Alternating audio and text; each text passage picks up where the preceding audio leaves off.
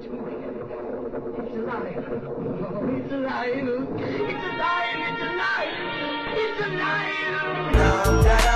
I see dead people. Hot shit. Here's Johnny. Stop. We have such sights to show you. Bring the motherfucking ruckus. Fuck you too.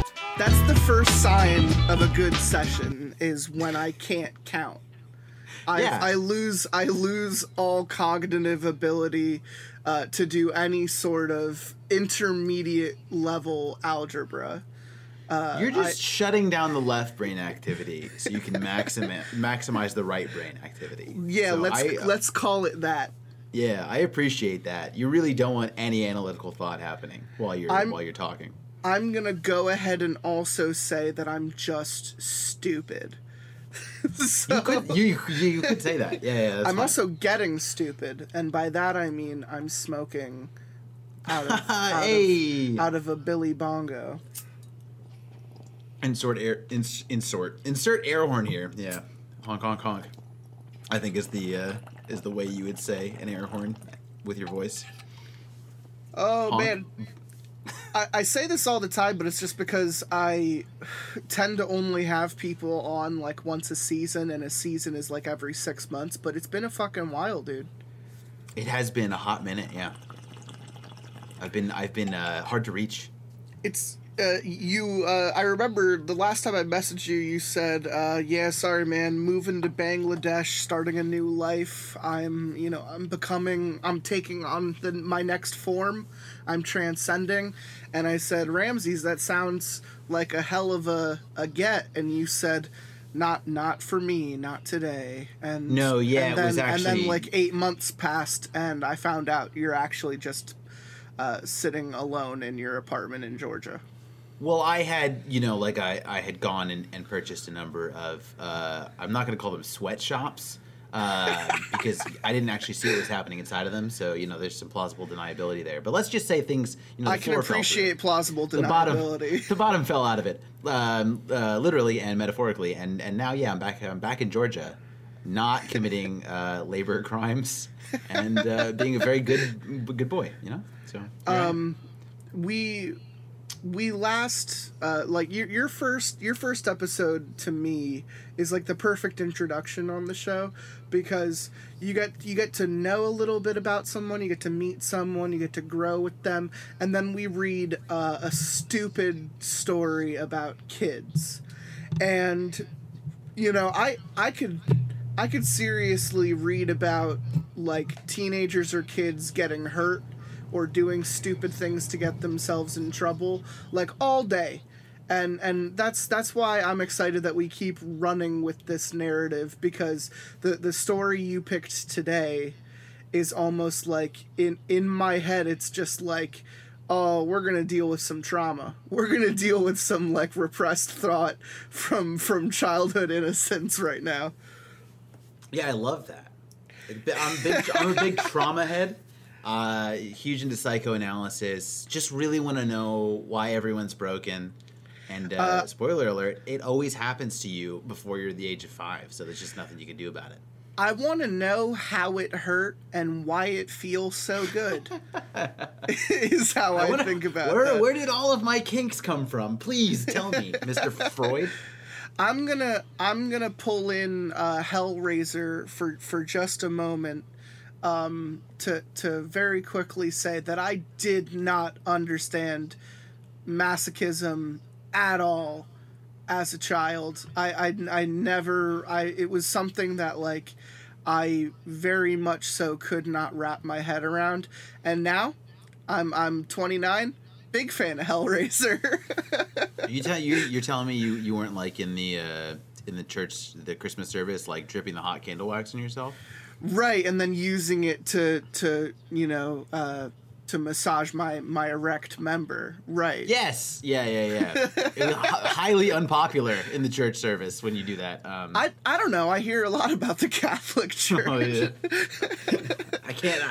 I cannot comment on the Catholic Church. If we're talking about something genuinely horrifying, then we can talk about the Catholic Church. All right, history podcast. Let's go. Okay. Yeah. So there are a lot of things I'm not. And ironically, something we talked about on our first episode is religious, because you and I met at a Bible camp, which is what makes how we even communicate now very funny to me. I'm allowed as a person to find it funny how we reconnected like a good 10 years after we met. Anyone that has met either of us within the past 10 years would be probably incredibly shocked to find out that either one of us was religious at any point. So it's a good time, you know? Isn't that something? It informed a lot of the way that I am today. I'm not even the things you learn as you grow up. I mean, the things you learn as you get older, and how that ties in with the idea of pain. But I want to avoid that for just a moment, because I do want to jump into the story relatively quickly, because I know both you and I are feeling it. When I gave him a choice. Let me backtrack a little bit. I give all of my readers a choice. When I ask if they want to record, I kind of box them in, and I give them a set parameter, and then I let them choose the weapon that they want to be tortured with. And when I immediately told Ramses, this is Lots of Pasta, by the way, and I'm here with Ramses Vanderslice. The name of the podcast. I'm going to give you a golf clap. Thank you. And when I was asking Ramses to come back for his third episode, I thought that I enjoyed our first two so much that I thought, let's do a two-parter. Let's carry some emotion. You know, let's physically carry some baggage from one story to another and see how it develops. And because it's big risk, big reward, right? We're a podcast where we read stories, and sometimes they're great and sometimes they're awful. And no matter what the outcome, we have a good time, because sometimes reading an awful story can be very entertaining. That's the one side of the coin. Whereas reading something genuinely interesting, genuinely well written, with an almost sincerity is applaudable, right? So sure. The creativity can go in multiple ways. So I had such a good time on our first two episodes that I thought, let's kick it up a notch. Let's do a two-parter. And there are only so many that I have. I think I only have like a couple, because I try to save them from season to season and really only do like one or two of them. Well, then I'm honored. Thank you. Hey, you thank yourself, because you are already like one of the better readers on this show.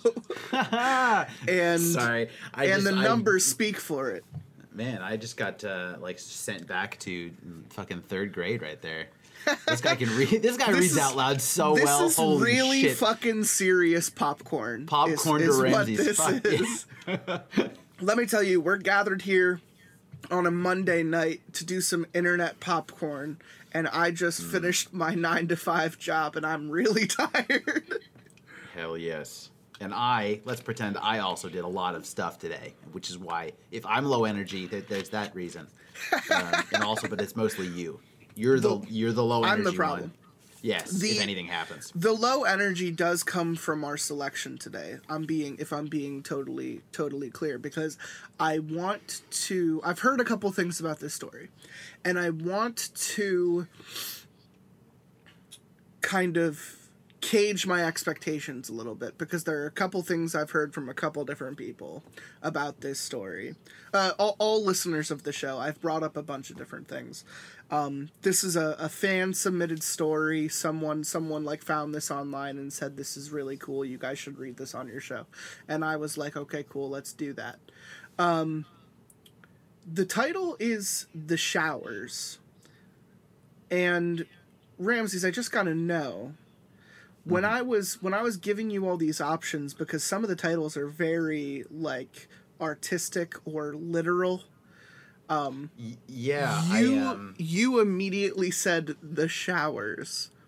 For sure. For sure. I think I always gravitate towards whatever I think could go wrong the most. And I think anything having to do with showers is very easily twisted into something that's just funny. I know it's not going to be funny, I gathered at least that this is probably going to be one of the better stories that we read. But, you know, there's like a lot of sexual stuff. There's a lot of funny stuff. I mean, when I have taken a shower, in the rare occasion that I do take a shower, I just feel like the entire act is just kind of humorous. Because you're usually just kind of like cooped up and you're knocking shit over and like I don't know, the whole thing, the entire like the ways that you have to like bend in order to wash yourself, the way that you look with your hair all wet, it's just a funny time. So it's banal. It's a banal activity. There is something that I think media tries to represent as sexy about a shower, and for the life of me, I have never fucking experienced it. Even when I've this is probably gonna sound creepy. This is probably gonna make me sound like Norman Bates, but like I've sat on the toilet and watched like my girlfriend at the time like shower, and have been like totally like, I'd much rather her not be in there and be out here with on the me. Toilet. Why isn't she on the toilet? Call me Fuzzy Blumpkin.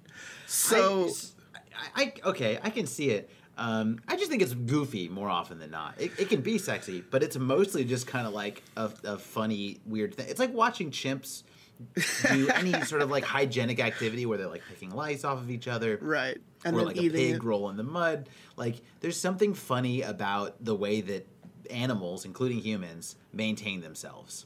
Absolutely. Absolutely. It used to be royalty would only shower once a week, right? Maybe even less, once a month.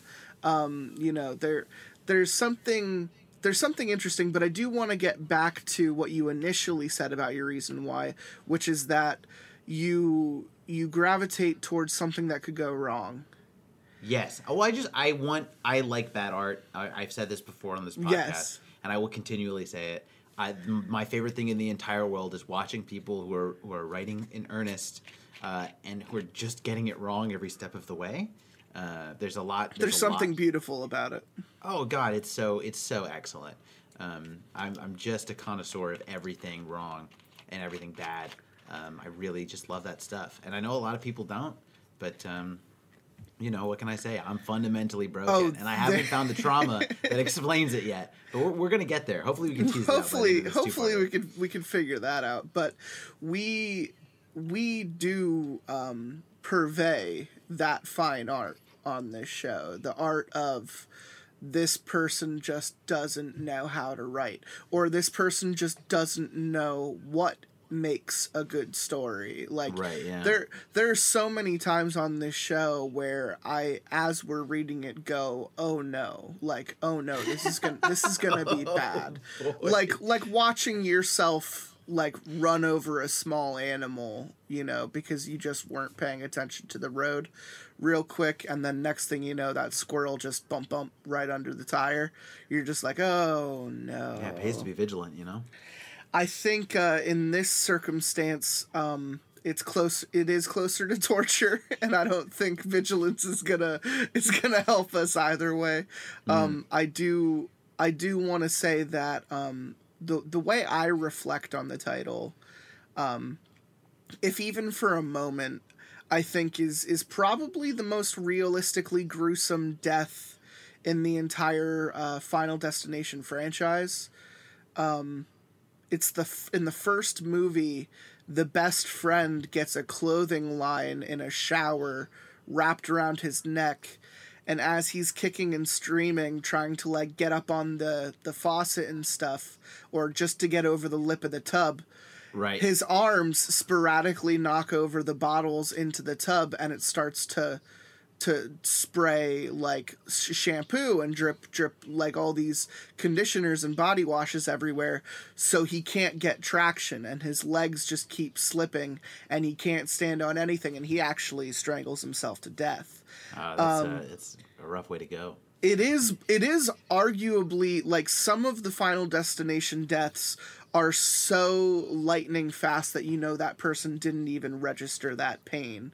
But I would say the first one is incredibly, let's just say, physical in the idea of making it stretch, of elongating that pain threshold, to make the viewer as uncomfortable as possible for as long as they can. A lot of you gotta horror. love watching a guy just slowly stop breathing. I've never watched any of the Final Destination. None of you movies. haven't seen a single one. Not a single one. I've seen all the trailers for them, and that's enough for me to know that they're not made for me. Because Okay. I think that whoever decided that this should be a series was not interested in making movies, but was just like, hey, I wonder if I could get like a bunch of neurotic people afraid of everyday objects. And he just kept making movies for as many objects as he saw that he thought, people aren't scared enough of this thing. I bet I can make people scared of this. I look so if you will allow me, just to, I do agree with you, absolutely.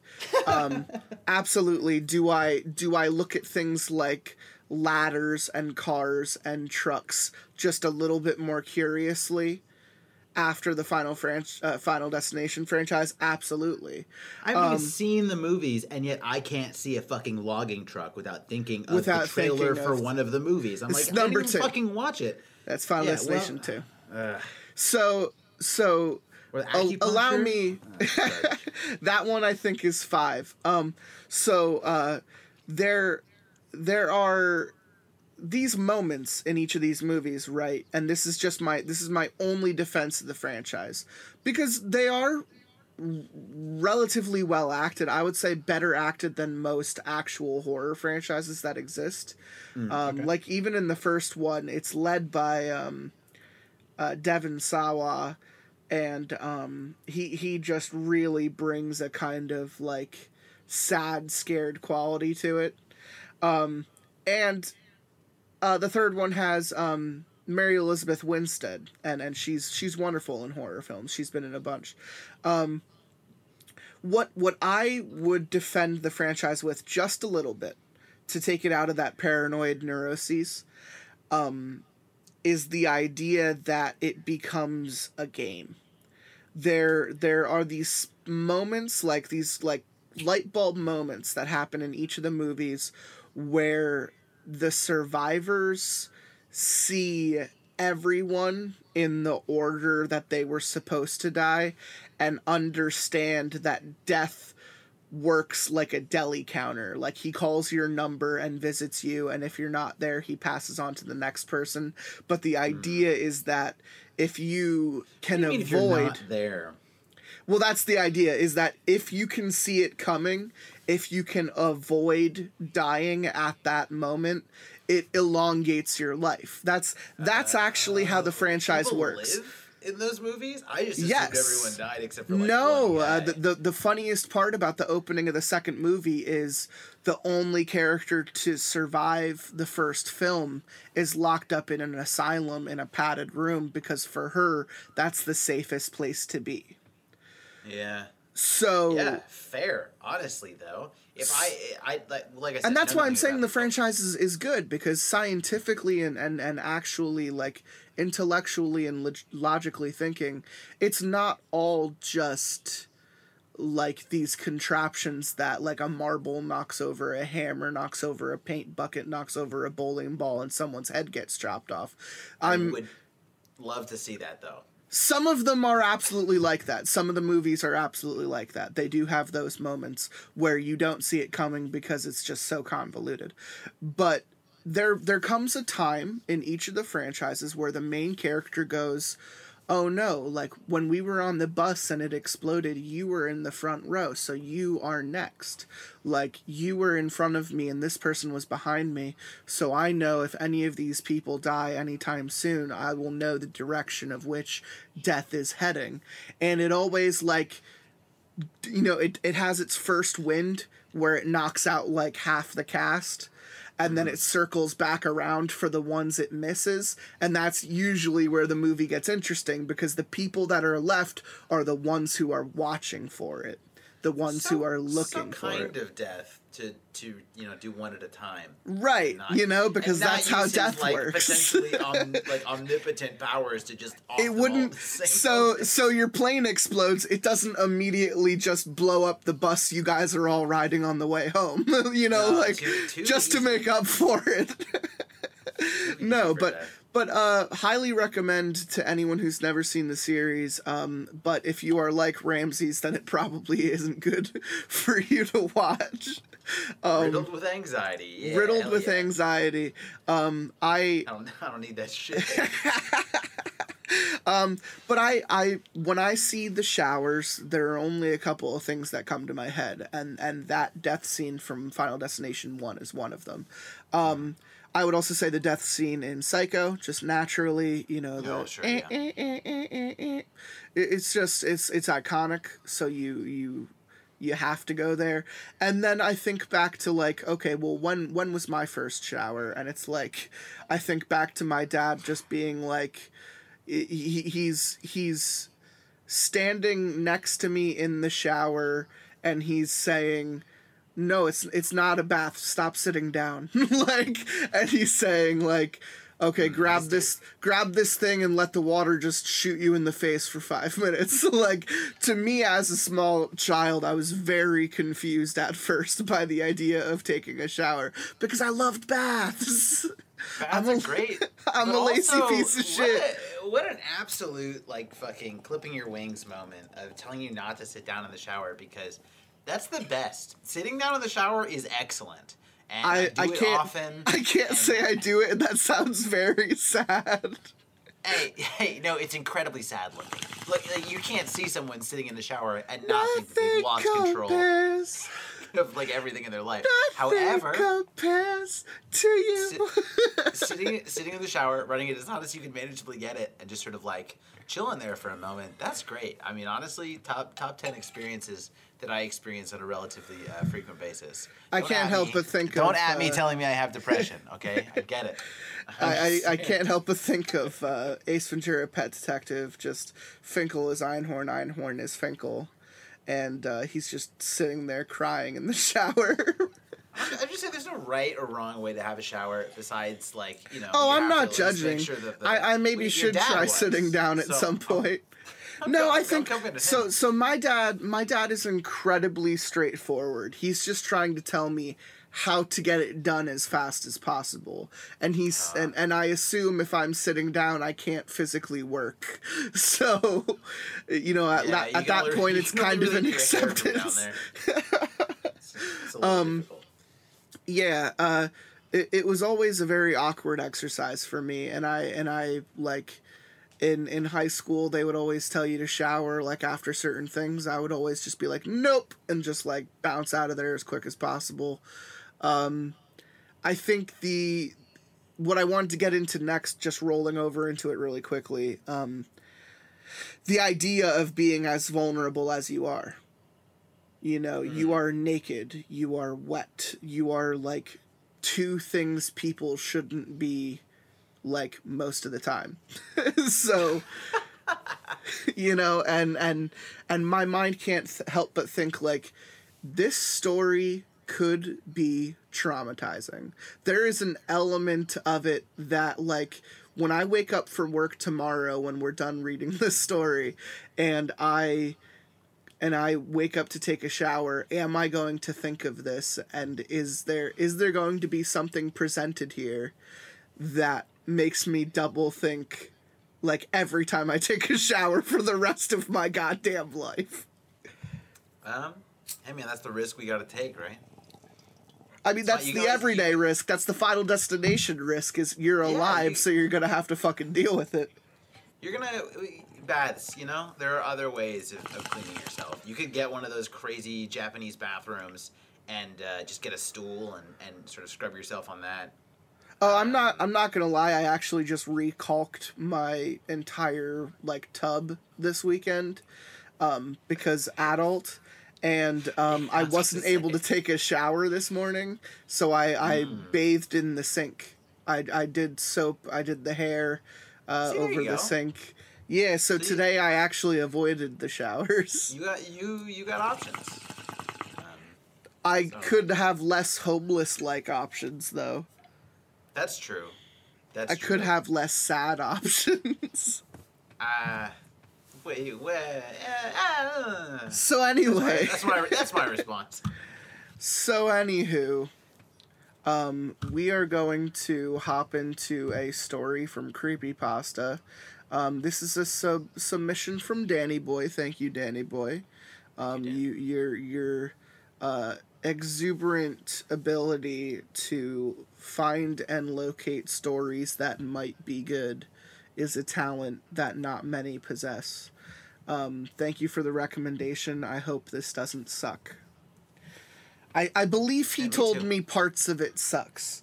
And I accept that going into it because I don't know which way he means that it sucks. You know, that could go a bunch of different ways. Yeah. Ramses, do you want to start? I can kick it off. Yeah. How do you want to come at this? Oh, it's split into parts. And if you want to alternate on dialogue, I can let you voice the narrator and I could do everyone else or whatever. Sure. Yeah, let's go with we'll that. see if when we things get go there. Horribly wrong, we can always reassess. We'll see when we get there. You know, it's an adventure. Okay. So without further ado, the showers. Every area in all parts of the world has those specific. Hold on. For right off the bat, this opening sentence is sus. Every area in all parts of the world has those area-specific urban legends that just refuse to die. Area. Yeah, I'm gonna move past it. It's 69 pages. Nice. So I can't. Whether the stories 420 pages. It just expands to every meme number the longer you read. That's the real fucking horror story. Whether the stories are about a haunted asylum on the outskirts of the city, a creature that lives in the nearby woods, or a ghost that haunts a lonely stretch of road outside town, there's always a common thread with the tales. No one has ever been to these places, seen the creatures, or witnessed any hauntings with their own eyes. Fair enough. There are members of every generation who will proclaim that they know someone whose brother's best friend's sister went to that haunted house with 13 floors that used real blood and snakes and spiders and is so scary that no one's ever made it all the way through. Those same people will swear by these stories without ever being able to provide a shred of evidence or a name of someone who could provide proof of the claims simply because everyone around here knows that it's a true story. The storytellers eventually pass the tales on to their children, who modify them just enough to keep up with the changing times, and the cycle continues. I'm as skeptical as anyone when it comes to these stories, seeing as I was like a junkie when I was younger, constantly searching for more terrifying stories about whatever area of the country I was living in at the time. I made up and spread stories about haunted pizza parlors in New York, my cousin's encounter with the Jersey Devil, or how my grandfather encountered a feral, human-like demon creature in the woods of Colorado. Nice. Yeah, excellent. I even broke the one rule with these stories by putting myself in them. This took guts in hindsight because I had to make sure that I always told the same way. Surprisingly, no one ever called my bluff. I like to think that I have some wonderful contributions to various urban legends around the Midwest and Northeastern states. I moved around a lot.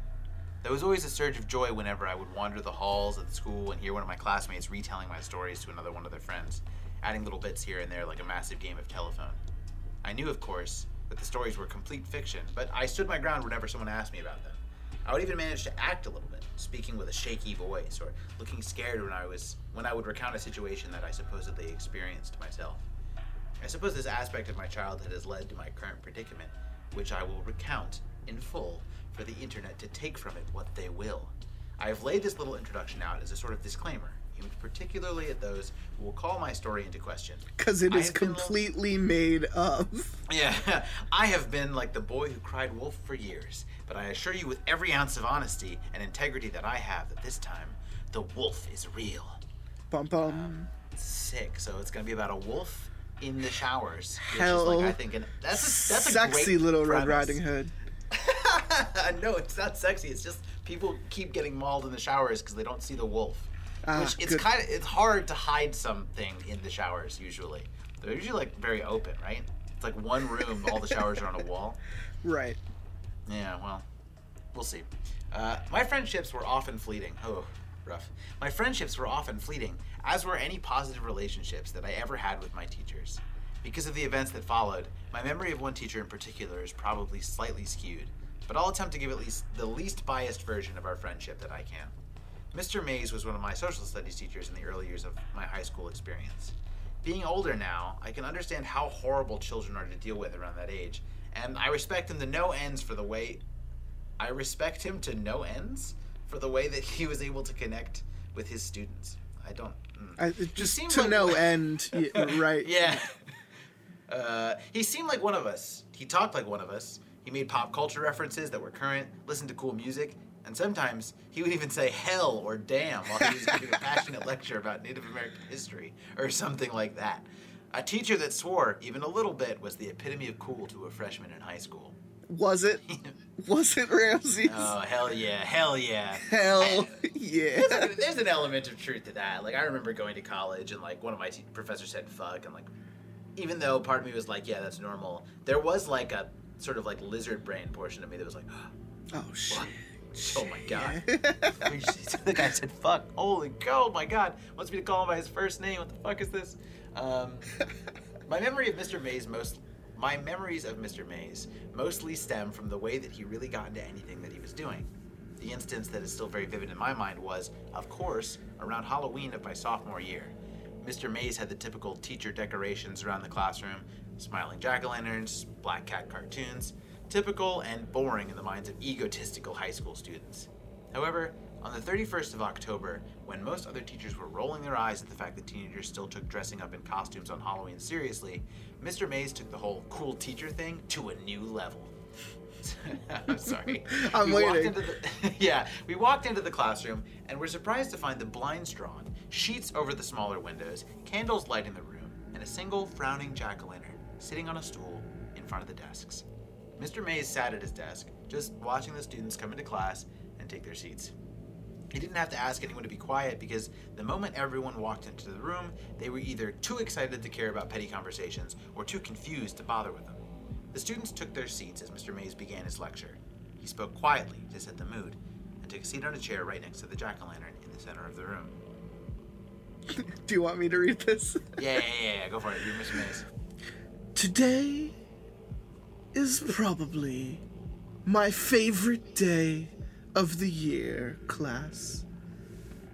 Now, can you do that as Billy Mays? Today is probably my favorite day of the year, class, and right now I'm gonna show you this piece of shit. I didn't even realize the next fucking sentence he said in a monotonous voice. Halloween is my favorite holiday, and I want to share with you exactly why I love it so much.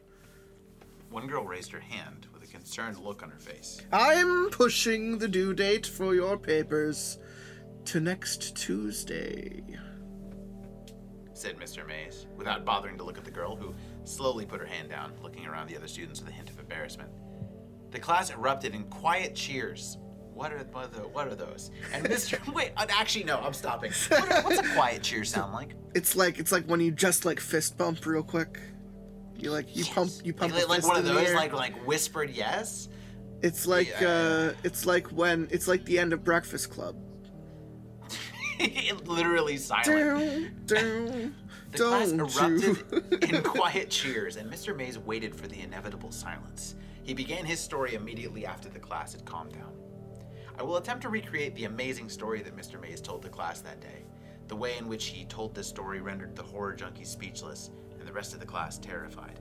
The same girl that had raised her hand to ask about the paper was holding her knees to her chest by the end of it, a look of terror on her face. Oh, setup. Oh yeah. The important thing to know was what the story was about. I agree, author. Do tell. Sorry. The important thing to know was what the story was about. The specifics slip my mind now and aren't too relevant. I'll try to recount the parts of the story that matter most, but don't hold me to it. Basically, Mr. Mays and his friends set out on a road trip around the country after graduating from college. They took a truck, loaded it with camping gear, and set out to sightsee for the entire summer. The group went from the Poconos in New Jersey. What? That's okay. It's a skip. It's a skip and a jump. Listeners, I would like to state that while the Poconos are near New Jersey, they are not in New Jersey. Absolutely not. The group went from the Poconos near New Jersey, down the coast of Florida, New Orleans to California, and up to Washington. From there, they went to the Rocky Mountains in Colorado, then back home to New York.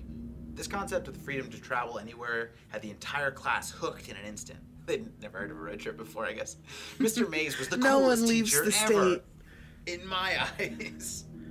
Being adventurous college kids, the group didn't bring a map. There were no time constraints, so they just kind of drove in the general direction that they wanted to go and eventually found a town to stay in or someplace that looked interesting. He told us that after spending a week in Colorado, he and his friends had to travel through miles and miles of corn, plains, and more corn. That is correct, yeah, that's how that works. He assumed that they were either in Nebraska or Kansas when they decided to pool their extra cash and stay in a hotel for a night. They settled into a motel in some town that Mr. Mays could barely remember the name of when one of his friends realized that they were somewhere near his grandfather's farm. He wasn't entirely sure where it was, but being adventurous college kids, they decided to get a quick refund from the motel and try to contact the friend's grandpa. That's not how motels work. Yeah, no, they're pretty unscrupulous. You usually give them your money and you're fucked. Pretty much. Also, they didn't know what state they were in, which I'm like, okay, that maybe that's possible. That is also problematic. They knew they were close to the person's Grandpa's farm. Yeah, I feel it in my balls. I recognize this patch of the exact same corn that we've been driving past for hours and hours. Well, then it was plains, and then it was more corn. It's fine. He maybe he has like a mini map somewhere, and like his little grandpa's farm like popped up on his HUD. Yeah. Yeah, exactly. Like, oh man, it must be close enough. I can see the icon. They were unable to get a hold of the grandpa on the phone, so the group figured it would be fun to just show up. How do they know where he lives? If Grandpa! It's fine. Like, yeah, this guy definitely has a fucking mini map. Mr. May's friend was adamant that his grandparents would take them in and feed them without a moment of hesitation. So the group set out with an hour of sunlight, seeking the salvation of a comfortable house to stay in. In Kansas, or Nebraska, wherever it may have been, there aren't a whole lot of natural markers that could guide lost travelers. Any directions given to someone who didn't live around the area basically amounted to go up a couple of miles to the corn, take a right, and go down a dirt road to the other corn. There should be some wheat on your right. Yep, that's how directions work. God, I'd be so upset if I stopped and asked directions, and those were the directions they gave me. You're gonna drive till the corn, and then drive to more corn, and then the wheat. Thanks, buddy. So, as is the case in most scary stories, the group got lost. Never wanting to admit defeat, they drove into the night, making wrong turns every 5 minutes until they found themselves on a wooded road that Mr. May's friend was certain that his grandparents lived off of. Mr. Mays described the road as basically a dark path to hell. I wasn't entirely sure how true this was because he got very excited and a bit ridiculous with his explanations of the trees that tried to grab the car and the red eyes of countless animals looking at them from the darkness. Regardless, the typical horror tropes worked on most of the class. Everyone was terrified. So the group of guys drove on the dark road for about 15 minutes before they came to a clearing and a small building with lights in it, and what seemed to be a silo. They figured that, at the very least, the people who lived there would be able to help them find where the guy's grandparents lived. The whole idea of everyone knows everyone in these hick parts of the country fueled this hope. They pulled every redneck knows every other redneck. Well, that's that's my cousin's sister's brother's uncle's kid. That one. It's actually just sort of like some fungal hive mind in the rural parts of the USA. Yes. Most people don't know about that. They pulled the car up near the building, realizing that when they were out of the car, that it appeared to be like the kind of places where one would store a whole bunch of chickens, not a home. A coop? Why? Okay, sorry. Right. Still, the lights were on, so they figured they would give it a try. They approached the building as a group, looking in the semi-open sliding door to find a big, empty room.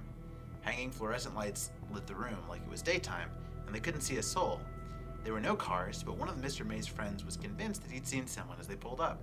So they decided to go inside to see if there was an office or something where someone might still be working. Why else would they have this huge place lit up like that? There were no doors on the inside of the building. Again, it was just a giant empty hall. So the group roamed around the property and over towards the silo. As they got closer, they noticed what appeared to be a cellar door. At this point, I remember Mr. Mays telling the entire class to learn from his idiocy. He told us that he hadn't seen many horror movies before that time, and didn't think twice about approaching a creepy cellar door in the middle of a dark, scary foreign place. He said that approaching that door was one of his biggest regrets. That is an insane thing to do. Very much so. Even if you've never seen a horror movie, why would you think that you should just go into someone's cellar? Go into someone's basement. Yeah, great idea. Oh hell yeah! Maybe they're just in the cellar. I like for a good reason. The idea of looking over and going, "Oh hell yeah!" and just jumping into this. Holy shit! Maybe he just never seen a cellar before. He's like, they've got a fucking room underground, guys. You can do that? Holy Tunnel shit. time. So maybe there's gold down here. Mr. Mays let the whole class know that he was going to tell us as much as he deemed appropriate about the experience. He felt that we were mature enough to handle it, but advised anyone that was squeamish to leave class early. Several students quietly gathered their things and walked out the door. A couple of them being stoners who saw this as an opportunity to smoke behind the school before their next class. I didn't even give the announcement a second thought. Like I said, I was and am a sucker for this kind of stuff, and Mr. Mays was telling a story better than anything I'd ever conjured up. I thought he was going to say better than anything I'd ever smoked. I wanted to learn from this guy, even though I didn't believe much of the story. After the class had thinned a bit, Mr. Mays continued with the story. He told the remaining few that he and his friend opened that cellar door, releasing a smell that he only described as the most putrid thing my senses had ever experienced. The group was no longer concerned with finding the owners of the property, but was now set on finding the source of that smell. They went down the steps into the cellar, which was lit by single bulbs, spaced sporadically along the ceiling of a long hallway. No one spoke. Things had gotten too strange. The walls were lined with metal sheeting, similar to the roofing on farms. The hallway itself was crooked, and the ceilings constantly lowered and rose like a tunnel that was hastily dug and then never touched up. There were sections where the boys had to almost crouch in order to pass.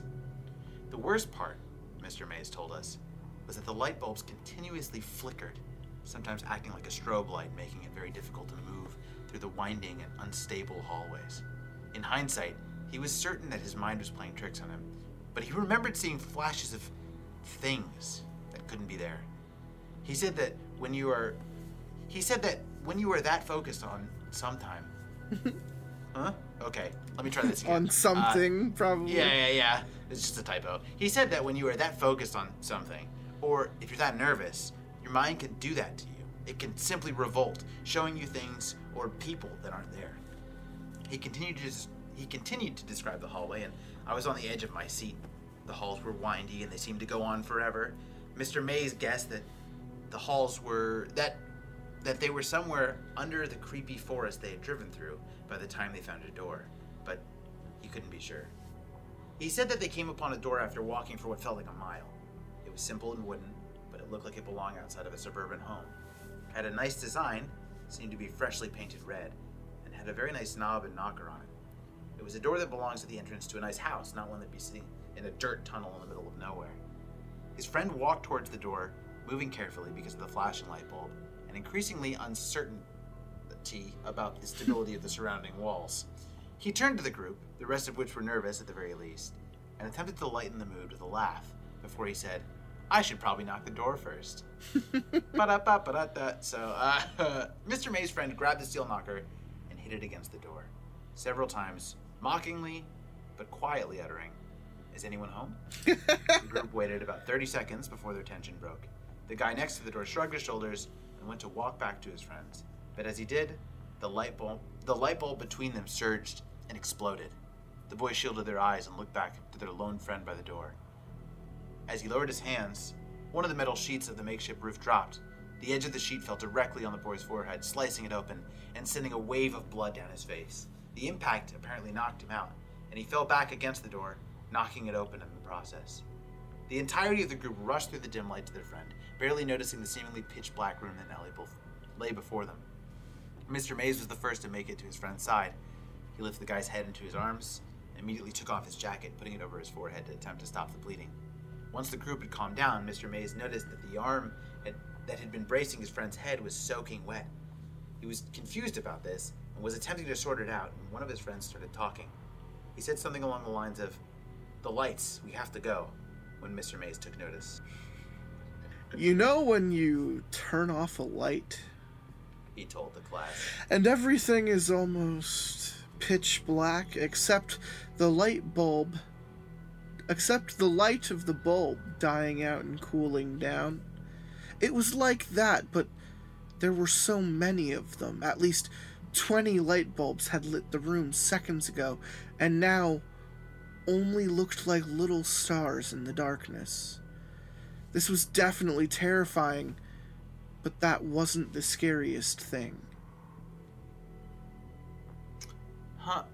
Oh, yeah, okay. There was still a very dim light coming from the hallway behind them, and though it was weak, it lit up the room just enough to see the shape of tens of people standing less than 10 feet in front of them.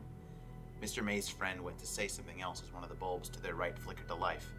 Let me interrupt at this point and say that Mr. Mays was a generally playful guy. He had the tone of voice that makes you want to respond. Basically, he could say, "Let's go jump off a cliff, guys," and you'd want to respond with, "All right, Mr. Mays, show us the way." That's a ridiculous statement, but it gets the point across. He was a charismatic guy.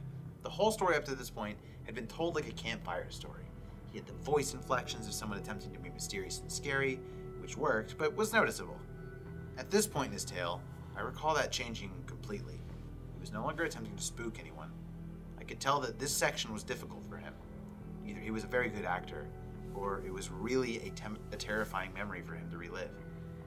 He told us that the light bulb came to life and illuminated the group of people in front of him. In the dim light, he could see children, at least 20 of them in the visible light. They were all dressed in nightgowns that looked to be tattered and torn, stained dark with something. Their hair was long. Every single one of them looked like they had not had a haircut since birth. Some of the children were almost completely obscured by the length of it. Every single one of them didn't appear to have seen a shower or a nice bath in their entire life. Ew. Yeah, that's not great.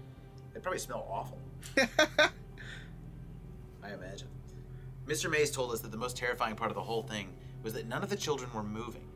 They were all standing, staring, most of them only visible from the faint light reflecting off of their eyes. His whole group was paralyzed with fear for several seconds when they heard what sounded like an animal in the distance yelping. "There's the wolf, that's the wolf." The way it was described was like the sound of a dog oh shit, it was the sound of a dog crying, multiplied by 10. This spurred the group to life, just as the children began to step forward.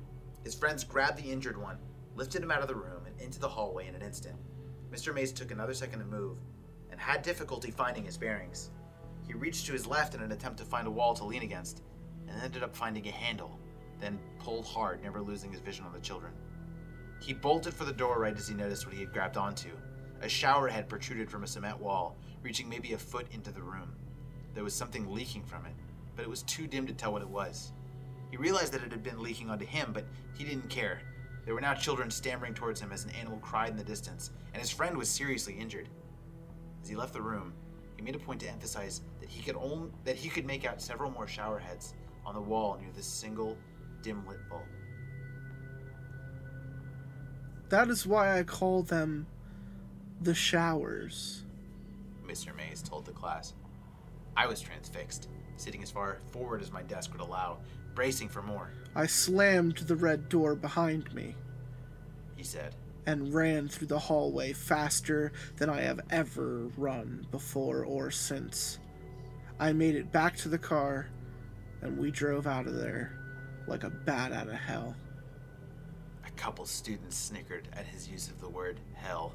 So, when you're out trick-or-treating tonight, make sure that you know exactly where you are headed, and don't go out to any abandoned farmhouses. I mean, there aren't many around here, but you're all smart kids. Except Jerry. The class laughed, and the mood lightened as the bell rang for passing period. Damn, fuck Jerry. Fuck you, Jerry. Absolutely You roasted. fucking suck. You're also... Everyone's great. Fuck you, Jerry. Get out of my class. If you were cool, you'd be smoking right now. Mr. Mays turned the light on, thanked everyone for listening, reminded them about the paper due next week, and told us to have a safe and happy Halloween. Students all around me were abuzz with theories about the story they'd just heard. I bet it was some sort of crazy Nazi hideout, said one girl. I think they're all these ghost babies that were killed by a dog. Said another. I couldn't theorize in the slightest. I was still caught up in the moment. The way that Mr. Mays had told the story and the details that he included in it left me feeling like we didn't get the whole story. A couple days later, I stayed after class, and I asked him about how it really ended and what happened to his friend. He laughed, and he said that his friend was fine, and that it was honestly, he whispered this part, probably due to some of the drugs they were on at the time. Mr. Mays winked at me as if to say, Don't tell anyone about the drugs bit, kid. And then I smiled and left. I lived in that town for another couple months, and then was rapidly moved halfway across the country to Milwaukee, Wisconsin. Great. Yeah, thank you for telling me where Milwaukee is. I twisted the story around. I told it around campfires as I got older, and it was always a hit. But I always changed the ending, letting the friend die of blood loss or from being dragged away by the children. It wasn't until college that I got a chance to talk to Mr. Mays again. I went to college in northern New York, not for any reasons associated with this story. College was a fun time for me. I continued being the same ham that I'd always been. It wasn't until sometime around my junior year that I ran into Mr. Mays at a bar that I frequented. Initially, I couldn't be sure that the person I saw laying with his head buried in his arm at the bar was Mr. Mays. The only trait that grabbed my attention was the sweater that he used to wear on his birthday during class. The shirt simply read, "I'm the birthday boy." Dick the birthday boy. I told my group of friends to grab a table and that I would join them in a second. Then I walked over to the man at the bar. "Mr. Mays?" I said, and the man looked up. The man took a second to look at my face before he smiled, put a hand on my shoulder, and said, "Hey there, son. How have you been?" I like how you've been playing him as though he's been drunk the whole time. Like, both in class and at the bar. It's just, how have you Life. I have a graduate degree in English. My man's crushed. I could smell some strong whiskey on his breath, and his cheeks were flushed. The looks in his eyes told me that he was 3 sheets to the wind and probably had no idea who I was. "Mr. Mays, it's Jack. I was a student of yours for a couple semesters about 6 or so years ago." His face changed a bit, and a genuine look of recognition set in. He took a calmer tone. I don't know how you're going to get calmer than that. Smiled and said, "How have you been, Jack?" We talked for a solid 20 minutes. I told him what I'd been doing for the last several years, and he told me. Apparently, he was still teaching at the same school during the same old shtick, as he called it. I asked if everything was all right, and he said that they were as good as ever. They were as good as they ever have been or were ever going to get. It took me a while to realize that I was an adult that was having a conversation with another adult. Every time I had spoken to Mr. Mays previously, I'd been the student-teacher relationship, but now I was just a guy having a drink with a friend at the bar. My friends eventually left, and I continued to drink with Mr. Mays. Did he just, never go to sit with them? Yeah, I'll come with you in a moment. Just psych. He told me I want to sit with my 50-year-old teacher. Yeah, I want to go hang out with my alcohol. You guys teacher. can do shots. I'm going to choose Mr. Mays. Well, if you see an old teacher that you liked with an "I'm the birthday boy" t-shirt, head down at the bar, you got to be a homie, right? Actually, I think that's fair. Yeah, I understand. Maybe his friends don't. Who knows? He told me all about his divorce and his kids, things that I never would have asked or cared about previously. But now, I cared. He was a real person to me, not just an idol anymore. This was a guy who had real problems, not the infallible teacher that I once thought he was. It had been several hours before I even brought up his story about the showers. Told him all about my history with urban legends and scary stories, and he just laughed. When I mentioned the story that he told us years ago, he almost seemed uncomfortable. He finished his whiskey, signaled for another, and then turned to me and got very serious. "Listen, Jack, I don't know why I kept telling that story year after year." His words were slurred, or my hearing was messed up. We were both sufficiently blitzed at this point. "That was what my therapist told me to do when I was younger. I had to tell people it to come to grips with it or some shit." He took a big swig of his drink. "Wait, your therapist?" I said. Mr. Mays laughed heartily and looked at me. Ho, of course, Jack. You think that was something like that wouldn't fuck a person up? I was confused, but smiled nonetheless. Things had just gotten very strange. But I mean, you said you were all on drugs or something, right? No one got too terribly hurt. You were all okay, right? He got almost cartoonish with his sadness in the next several seconds. Of course we didn't, Jack. Why do you think I'm here right now? I was puzzled, quickly filled with 1,000 questions that I wanted to ask him, but I let him carry on. Tim fucking... He didn't make it, Jack. He laughed. His laugh turned suddenly to tears. Oh, fucking took him. They did. I don't even know. Cops told us we were just drunk, that he wandered off and got taken by the wildlife. He didn't know. He didn't see it, Jack. To say something very quickly, I can't see the formulation of like a blank phrase and then they did without reading it in a Cockney accent. She's like, Oh, fucking took them, they did. fucking I don't took even know. 'em, they Cops told us we did. were just drunk. Oh, They- sorry. oh, Terrible they- Cockney accent. Don't. It's on point, though. It's on point. Yeah, no, fucking took him naked. Fucking I was took 'em absolutely naked. stone-faced at this point. Mr. Mays was carrying along like I knew the actual story, but I didn't. His friend disappeared. I didn't know. I wish they'd have found the body, though. Then we could have shown them. He sighed. Oh, that's a bad place, Jack. I don't know anything else to say. It's a bad place. He carried on for a couple minutes more about his friend and the fun they had before they went on that trip, and I let him talk. It was only a few minutes later that his phone rang. Oh, hello, sweetheart. He whispered in. I'll be He out whispered into in the a phone? second. I He gagged. love you, baby. The person on the other end hung up the phone, and Mr. Mays got up to leave. It's been nice seeing you, Jackie. You got a good head on your shoulders, boy. Make sure you use it. And he began to walk out of the bar. Mr. Mays! I yelled after him. Yeah, Jack.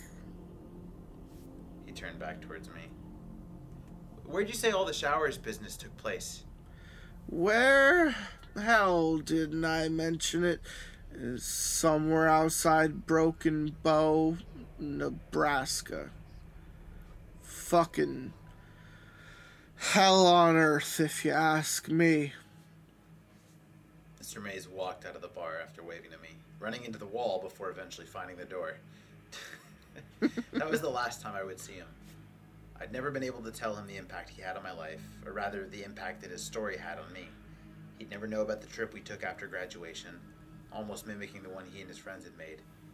He would never know that the things he saw at that place were real. Why? Well, he died about a month later. His liver failed him. It's alright though, because his family was with him in the hospital room. He got to die around people that cared about him. And that's all I can ask for a man like that. Why? Yeah, I love the idea. It's a great way. I love the idea that this kid has a high school teacher, likes him well enough, but only knows him as well as you would know a high school teacher. Meets up with him one single time outside of that relationship, and then feels like he has the audacity to be like, yeah, that's a fine way to die. I knew him well enough. He would have loved to have died like this. Fucking alcoholic, just drinks himself shit. to death. Jack is a stone cold sociopath. Jesus Christ. I'm excited. He got to die around people that cared about him. That's all I can ask for a man like that. Sorry, I can't get over that sentence. It's great. I experienced that place too, several years later. That's where my story turns. The following is the story of how I came out. Is the story of how, How I came out of the closet. God damn it. The following is the story of how I came to find the showers, and why I will never, ever go anywhere near Nebraska ever again. I'll finish this story when I'm sober. The memory's clear enough. Great. What a great first part. What a wonderful first part. How do you feel about it so far?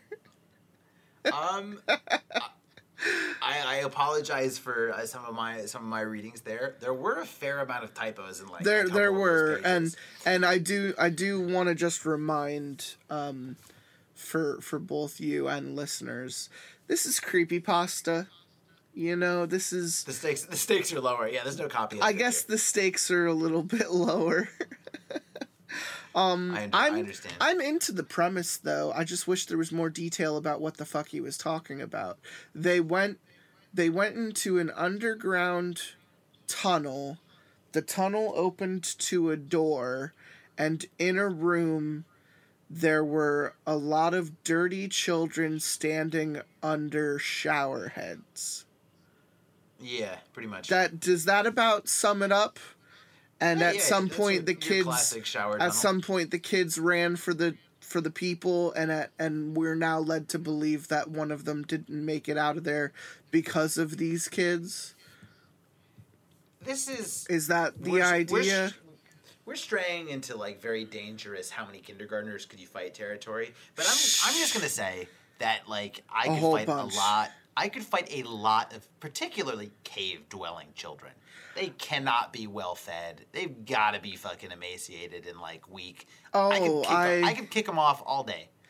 So if this guy died, even if he had a head wound, if this guy got dragged away by a bunch of little stupid cave kids, that's on him. Right, you're a college kid at that point, and you can't handle a bunch of, 8-year-olds, 10-year-olds.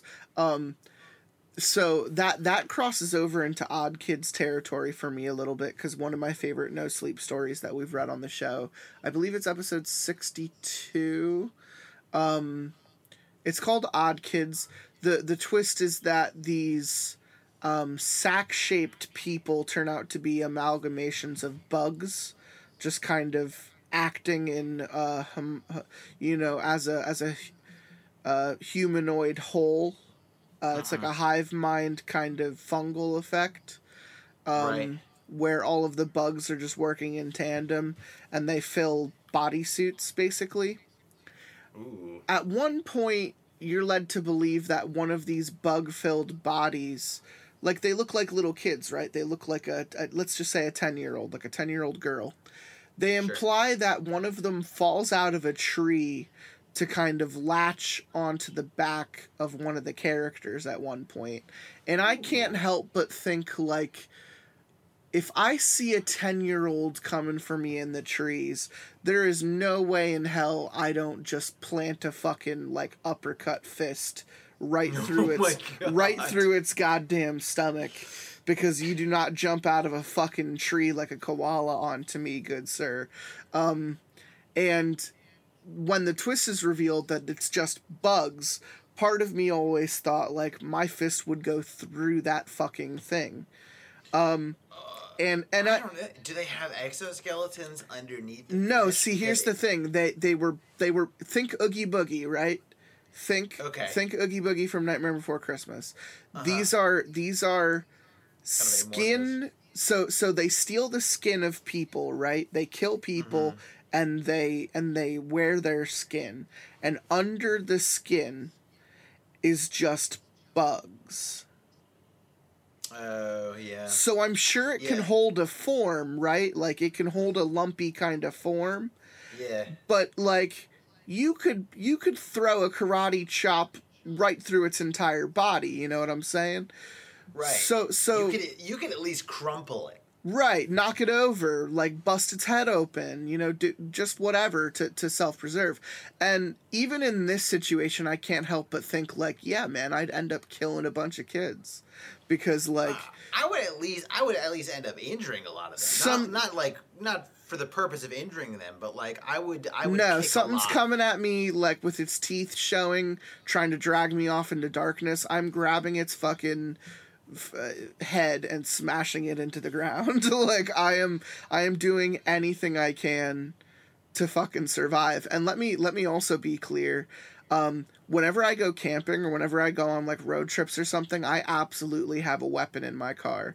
And there is no way in hell I'm going down into a basement, just trapdoor in the middle of goddamn nowhere. But I'm not going down there unarmed. So even if I do find myself in this situation, I either have a hammer, a crowbar, or a machete, because I own each of those things and I have gone camping with each of those things multiple times.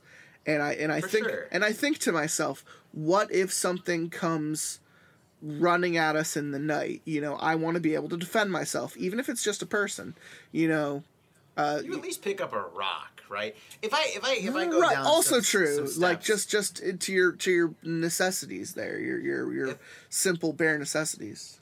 If I go down some steps and I see a tunnel that appears to be a mile long, first of all, I don't go down it. No. You and I are not the people to go down that no, tunnel. And I know that there are some people that would.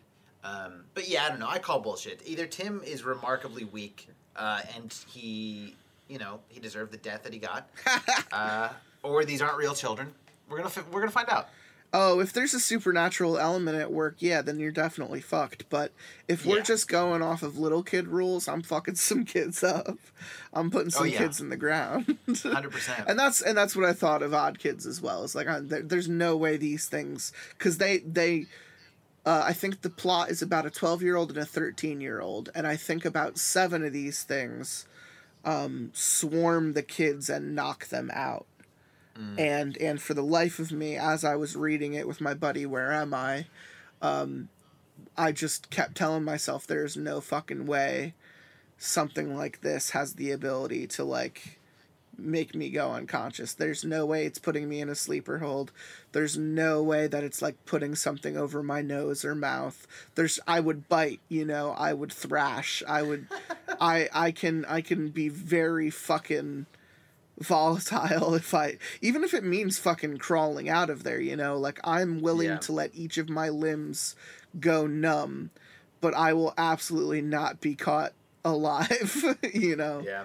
I just love it. You see it so many times in zombie movies when like someone will get like 2 or 3 zombies on them and they're just like they do the very classic, and then they lay back, throw their arms up into the air and their head up into the air and just start screaming like they're drowning. Yes. Right? Like they're not making any lateral movements. The worst crowd surfers of all time. They just they go limp and they're like, well, yep, this is the eating. I'm getting eaten now. This is the eating. Decided. Oh, right, so shit. Part 2. I will take over, but you can continue reading for main character and I will continue reading for anyone else. Okay. I'm sorry if I ramble, just kidding. Winky face emoji. I'm awake now, semi-sober, semi-chub, and ready to finish this for you guys, the internet, and whoever cares to hear it. I didn't find out that Mr. Mays had passed away until a couple of months after the funeral services. Initially, I was going to seek out his family in order to send my condolences, but it wasn't as if Mr. Mays and I were best friends or anything like that, so he deserved to die that way. I refrained. I continued through my college career and graduated a year or so after our bar meeting. Graduating with English as my major wasn't a mistake. Yes, it was. But it wasn't exactly something that landed me any sort of immediate jobs after college, which is why it's a mistake. Now I saved a pretty solid amount of money while I was in school and decided that I deserved a bit of a vacation, if you will. I will. Yeah, I took my spare cash, got together with my college buddy Steve, packed up and hit the road, aiming for somewhere in the Rockies. Steve is too much like Tim. Steve is too close to Tim. Steve is gone. Steve is done for. Yeah, Steve's so fucking Steve dead. is no more. I had lived near Littleton, Colorado, 420 blaze it, when I was younger and remembered loving the area, so this destination was as good as any. The trip was a success. We made it somewhere around Estes Park and found a cheap cabin that we rented for about a month. The days were filled with lounging, smoking to ganja, hiking, and generally things that involved little to no work on our part. After our rental was through, we packed up again and headed on our way back east. Sometime during the trip, we met up with a couple Estes Park natives in our local bars. We never typically, hung dong with them or anything like that. We just had conversations now and then over drinks and food.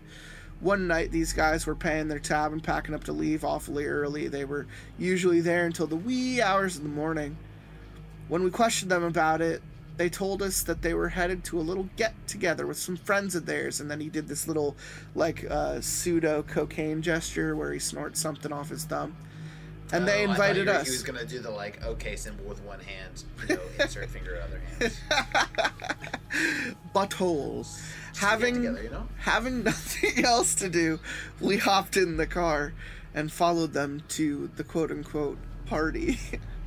The party itself was very low-key and ultimately very high-key gay and ultimately inconsequential to this story. That's how I know. That's how I know he experimented. He was like, we can brush past this part. It's not important. It's not important. I didn't learn anything However, about myself on this trip. The important thing about it was that at some point in the night, we were all sitting around a fire swapping ghost stories, because duh. The only thing they were swapping, sorry. Fluids. At this point in my life, I wasn't as much of a ham as I was in my younger years, but with a little bit of encouragement, a little bit of that ganja I mentioned, I started on a couple of stories that I remember telling in my youth.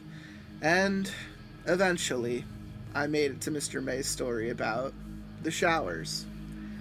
Every time that I had told it after hearing it from Mr. Mays, I decided to spice it up a little bit, but out of some sort of subconscious respect for my former teacher. I went straight into the version that he told from my class in my sophomore year of high school. The group enjoyed my story for the most part, the showers being the mutual favorite among the partygoers. I'm the shit. Steve and I left for the cabin at around 5 in the morning, and he asked me about that story on the drive home. I told him all about Mr. Mays, that class, my love for everything horror-related and whatnot, and he suggested that we try to find the place on our return trip to New York. And I thought, what a wonderful idea. It fucking ruined my teacher's life and haunted his dreams. Let's go. Even if the story wasn't real, something happened there that traumatized him to the point that he drank himself to death, and he's just like, yeah, let's do it. Initially, I was reluctant simply because I didn't feel like aimlessly wandering through Nebraska for days, looking for some old farm building that was probably demolished at this point. But I ended up going anyway. Yeah, of course. A couple of days before we left Colorado, I told Steve that it sounded like fun. We weren't going to be able to do another trip like this for a long time, so I figured that we might as well make the best of it. And by best of it, I mean the worst of it. Wandering around Nebraska. Yeah, we could have gone to any number of places that people know about, but instead, I decided this would be the best. Somewhere in the back of my mind, I thought of it as a little tribute to Mr. Mays, a guy that, in retrospect, helped me realize that I wanted to be a writer, and yet drank himself to death, and I don't really know him as a person. I don't know, it was a great death, that's what I hear. Anyway. That's what I've been told. We left Colorado and made the long, boring, and barren drive to Broken Bow, Nebraska, or hell on earth, as Mr. Mays had put it. We found a motel in town and hung around for a couple of days, venturing out 100 miles or so in any given direction each day after that. I remembered Mr. Mays telling us that it was somewhere outside of Broken Bow, but I don't think he got any more specific than that. We tried asking the townsfolk if they had any information about the showers, but we were usually met with blank stares or eye-rolling when we told them what exactly this place was. The only person who seemed to know anything about it was an older lady that worked at a gas station on the outskirts of town. I don't recall her name, but this woman was just one of those cheerful old people, very helpful and generally interested in what anyone had to say. Steve had started talking to her at checkout, and she had asked about our license plate, commenting about the fact that we were very far from home.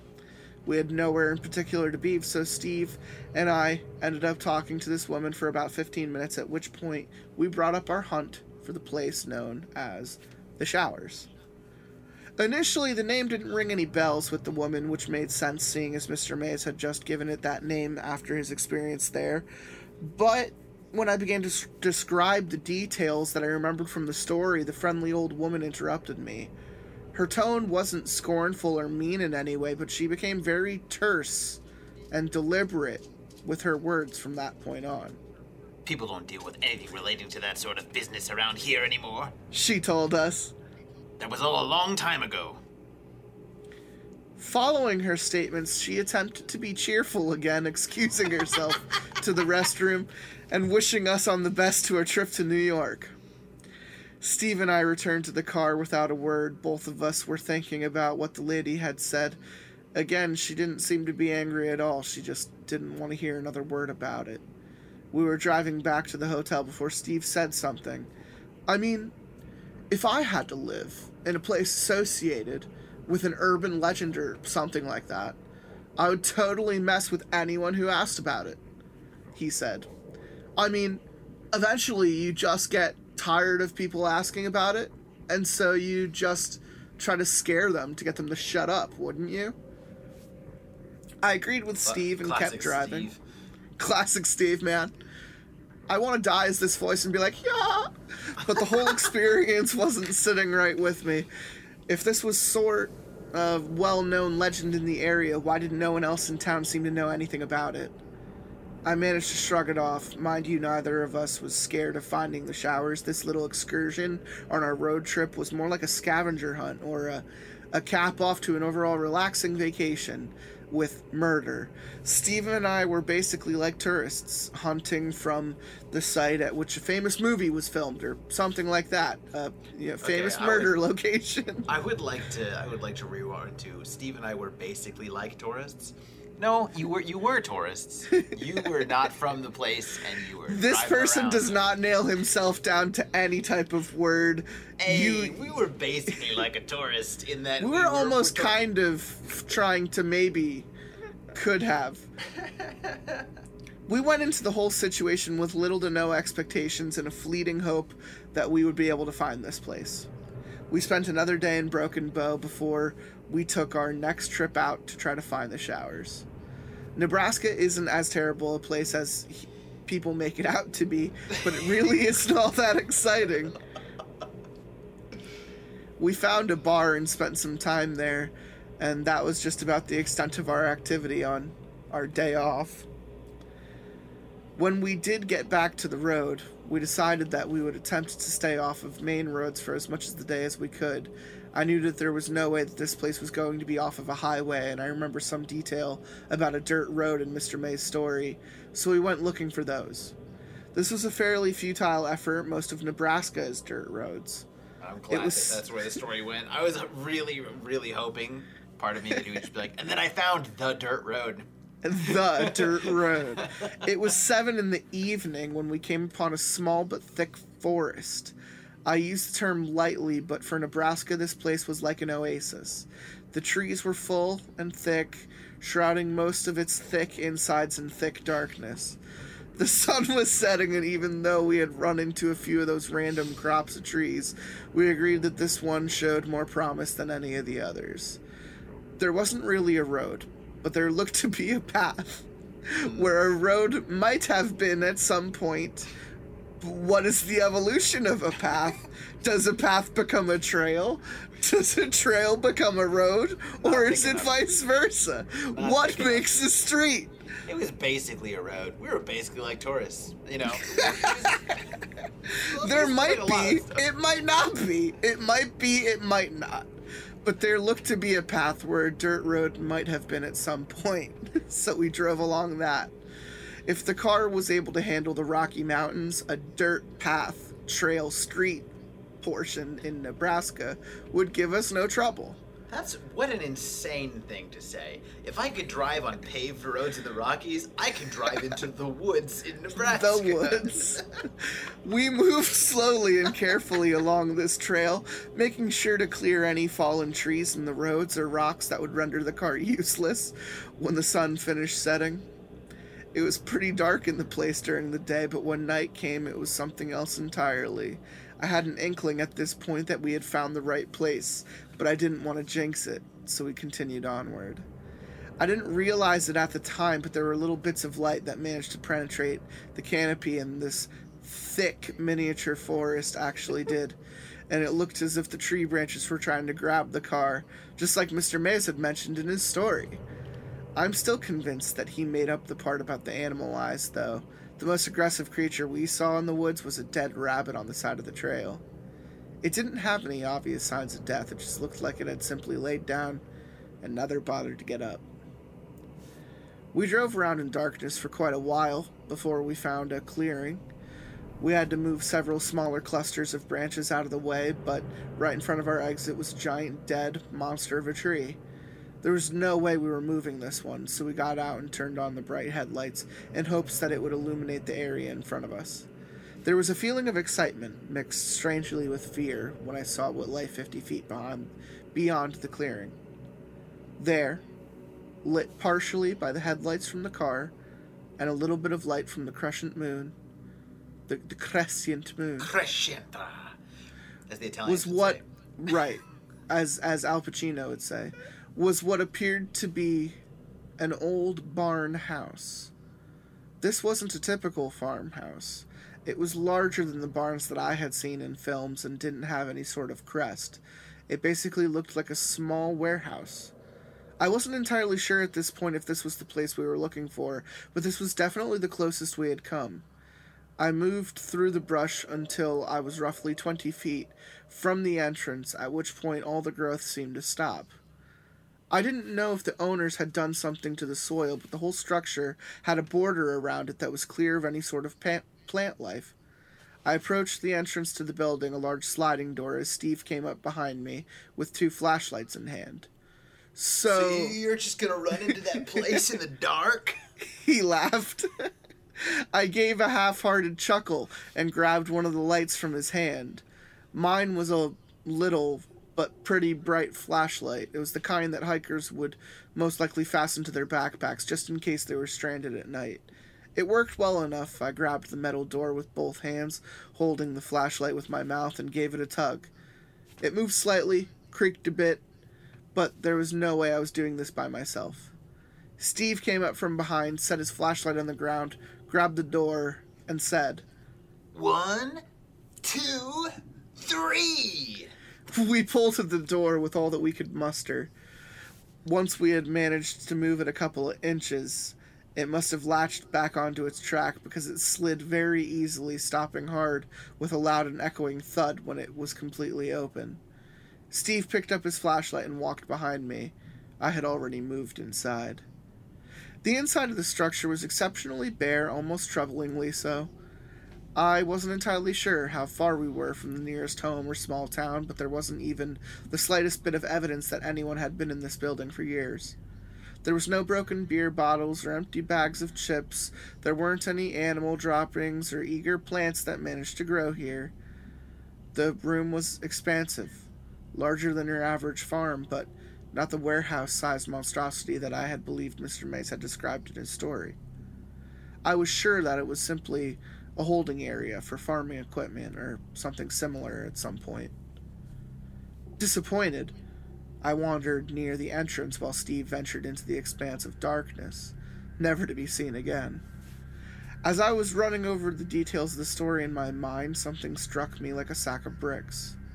In Mr. May's story, there was a silo near the barn. I ran outside, my eyes adjusting easily because at the very least it was brighter outside. I looked in all directions, running around the perimeter of the building. Surely, if there was ever a silo near this place, there would have been some evidence of it somewhere.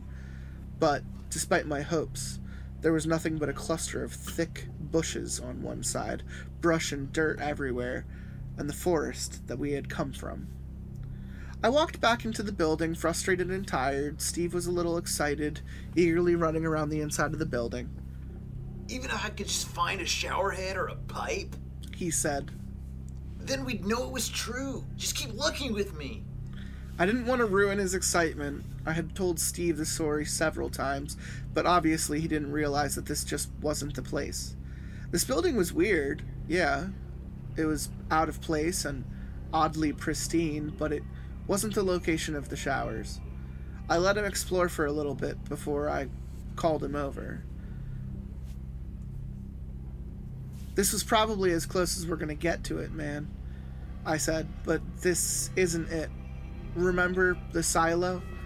His face went from excitement to disappointment in an instant, much like a young child who didn't get the presents he wanted on his birthday. I patted him on the shoulder. This is not the birthday boy. He's not Dick the birthday boy. This is still pretty cool, though. I mean, we could still tell people that we found it. I was reverting back to my old habits quickly. Of lying to everyone. Yeah, just lying. Steve laughed. Yeah, man, I guess we could. It's definitely creepy enough. We should get some pictures as proof, you know? I agreed with him. I'm gonna go grab the camera really quick. He said as he bolted out the entrance of the building, and I was left alone in the building. It was very quiet when I was alone in there. I could hear the faint sound of Steve running through the brush into the car, but once he was far enough away, everything was quiet.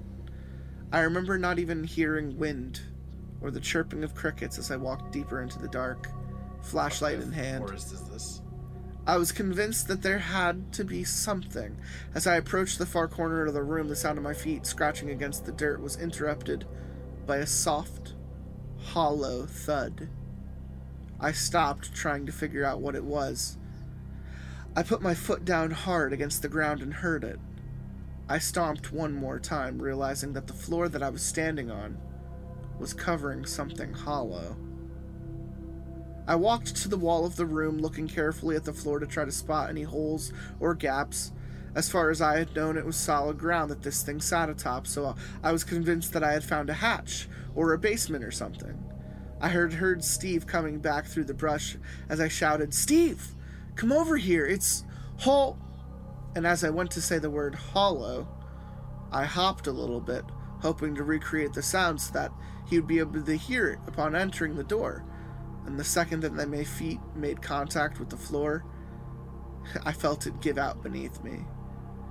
What a dumb thing for this man to do. It's What like, a very, very it's hollow. stupid thing to do. It.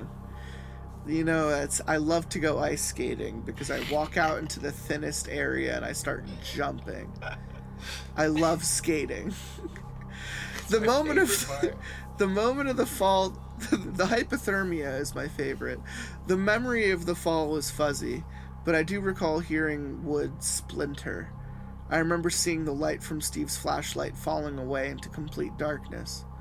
It wasn't a long fall, but I must have fallen in a terrible position because I know that I lost consciousness for several seconds at least. At least. When I woke up, I was staring at a bright light, and for an instant I thought my thoughts approached the fable, the light at the end of the tunnel. I was angry at myself. You died in Nebraska, Jack? Wow.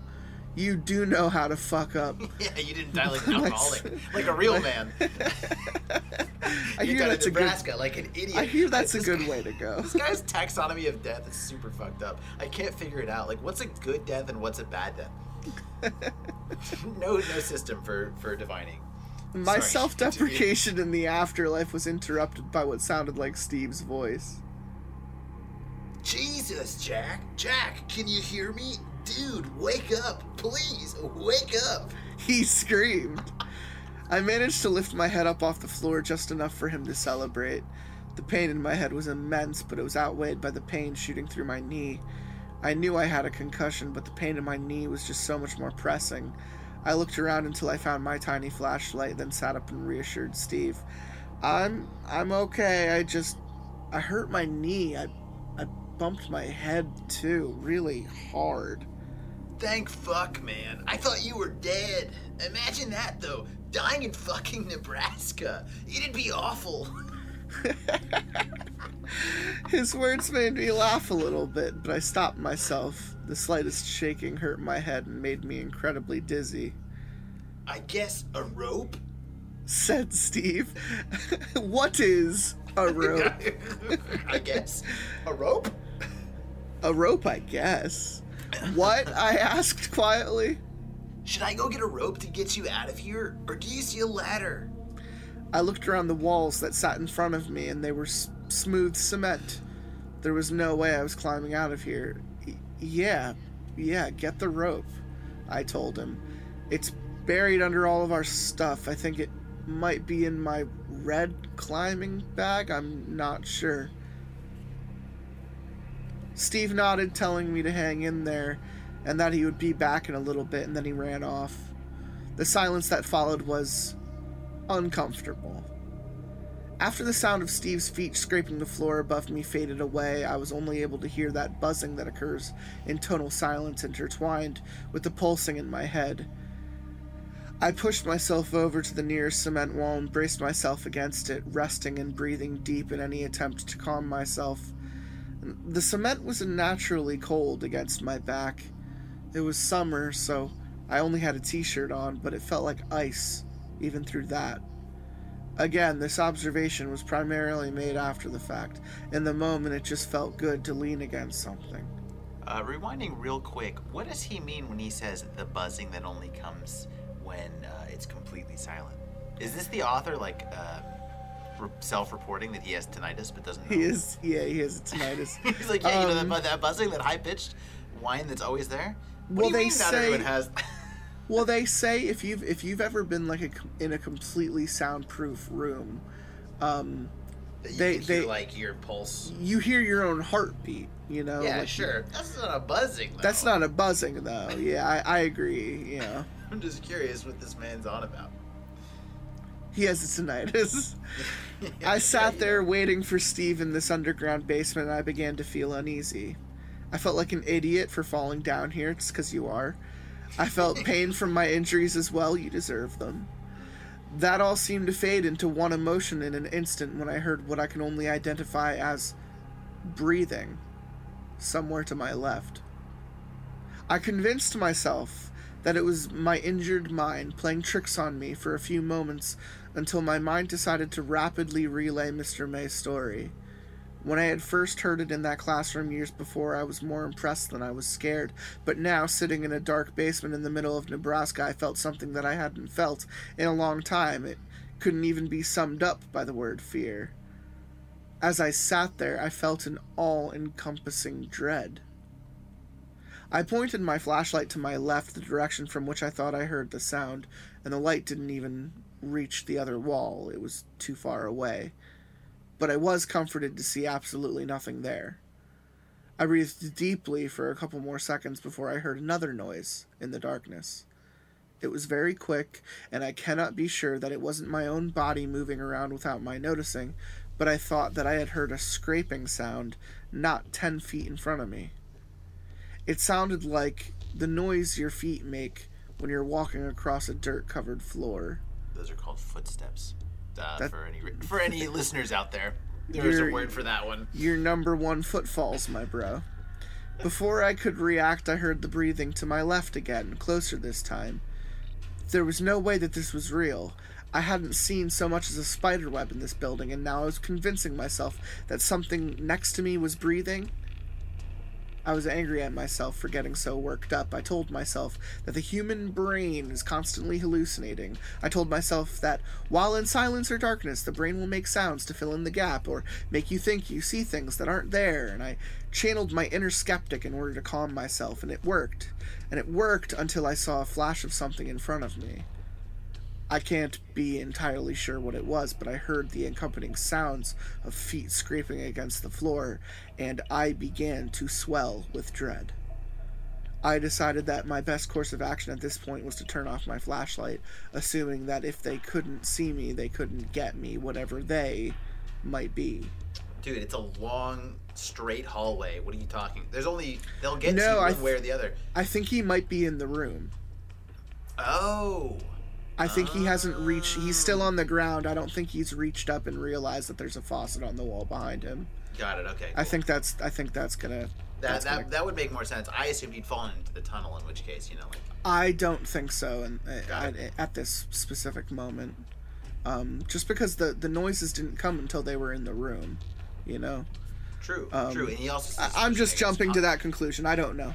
He also says he's pushing his back against concrete, and there wasn't concrete until. And there wasn't concrete until they were in the room. It was just corrugated metal and dirt. So yeah, okay, my bad. No, not bad. Just that's my guess. That's my assumption. The writer hasn't clarified yet. I'm right there with you. I turned off my flashlight and was left in a complete and total darkness. The bulb of the flashlight faded as it cooled, and I put it into my pocket, simultaneously pushing back against the cold cement wall in an attempt to stand. I managed to get up on my feet, well foot, and I found that I couldn't stand to put any pressure on my injured knee. I limped to the corner, humming to myself, trying to break the deafening silence, which would give out my position to everything in the room around me. I called for Steve as loud as I could manage, which would also give away my position in this room. I couldn't manage, but heard no response. He was probably in the back of the car, still hunting for the rope. There had to be a ladder or something somewhere.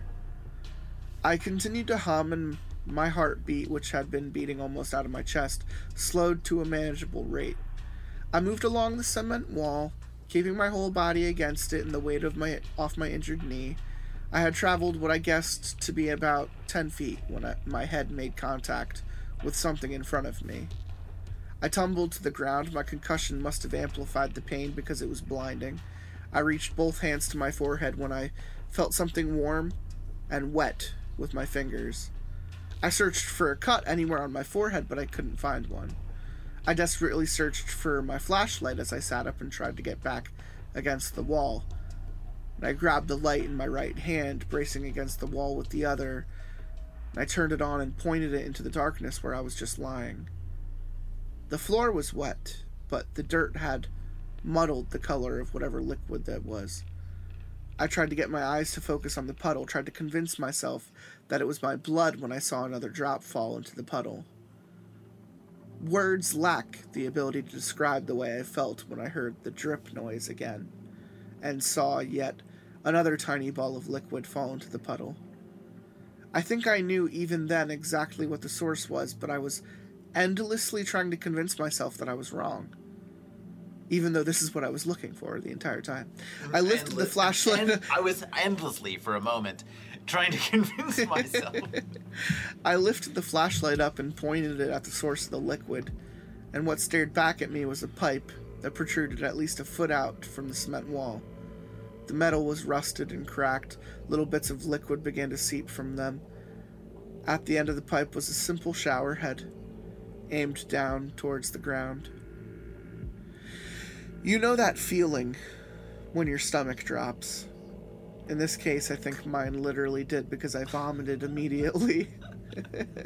Not very good at dealing with stressful situations there, are you, bud? Oh man, rip this man's interstitial fluids. His organs are all over the place. It got all over my shoe. But that wasn't the least bit important at the time.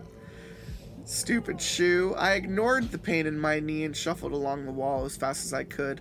I heard noises, but I can't be sure if there was just the sounds of my own movement or something around me, and I managed to duck under the next shower head. This one was higher up on the wall and seemed to be leaking the same liquid that the other one was. I felt like I was moving along something infinite. Every now and then I would have to duck or move under another metal bar, another shower head. They began to pour more profusely, but the liquid was too thick to come out easily. The room began to smell. I remember immediately the way that Mr. Mays had described it. I grabbed my shirt and put it over my nose, trucking onward, but it didn't stop the smell for an instant. It smelled like vomit. It smelled like shit. It smelled like burnt hair. It smelled like rot. I was still moving against the wall when I fell into some sort of outlet. I hit the dirt ground hard, adrenaline coursing through my veins. The pain still managed to break through. My flashlight was still in my hand. I aimed it and examined my surroundings. And sitting in front of me was a doorway. There was a door there, though it looked aged now. It had a nice little design on it, a doorknob, and a knocker that looked like a snarling demon. Red paint was peeling from it, flaking off and falling to the ground in front of me. I clumsily rose and busted through the door, narrowly missing a piece of hanging sheet metal in front of me. I was crawling now. There was no way that I could run. The walls and ceiling were lined with metal, the kind that you would see on the roof of a farm. Little pieces of wood seemed to brace the sheets, holding the makeshift tunnel together. I couldn't risk sliding against that and possibly cutting myself on the metal or hitting the wood and causing a cave-in, so I crawled. I pulled myself for what felt like miles, running into walls every now and then because the path seemed to curve like a snake. I had no idea where I was in relation to the hole that I had fallen through, but I told myself that there was an exit at the end of this. Had I not been crawling, I would have surely hurt myself far worse. There were parts of the tunnel in which the ceiling dipped down to maybe 3 feet above ground. It hadn't caved in because the ceiling still lined it. Someone had built it like this. This, again, is in hindsight. I didn't care at the time. I kept telling myself there was nothing behind me, but I swore that I heard scraping of feet only a few inches behind my own. My jeans would brush up against my legs every now and again, making it feel like someone was touching me, and even now I still can't completely convince myself that someone wasn't. I crawled and crawled until I reached an upslope, and with joy I looked ahead of me. There was a cellar door. The door was made of wood. I knew this because I could see light through it. I couldn't be sure, but I thought it might have been the light from a car's headlights. Besides all of that, I was just so immensely happy to find an exit. I crawled all the way to the door and threw my shoulder into it, and it budged but didn't open. I began to scream, but my throat seared with pain. The most I could manage was a harsh crying noise. It sounded like a dying animal. Why can he not shout? Did he slice his trachea on something? I'm so scared. He's just, yeah, okay. I collapsed in exhaustion and pain, my eyes staring up at the slits of light before me. I was so close to being out of here I could taste it. And it was in that moment of silent defeat that I heard a noise that was, without question, something moving in the tunnel. It sounded like something was being dragged across the floor. It would move, pause for a second, and move again.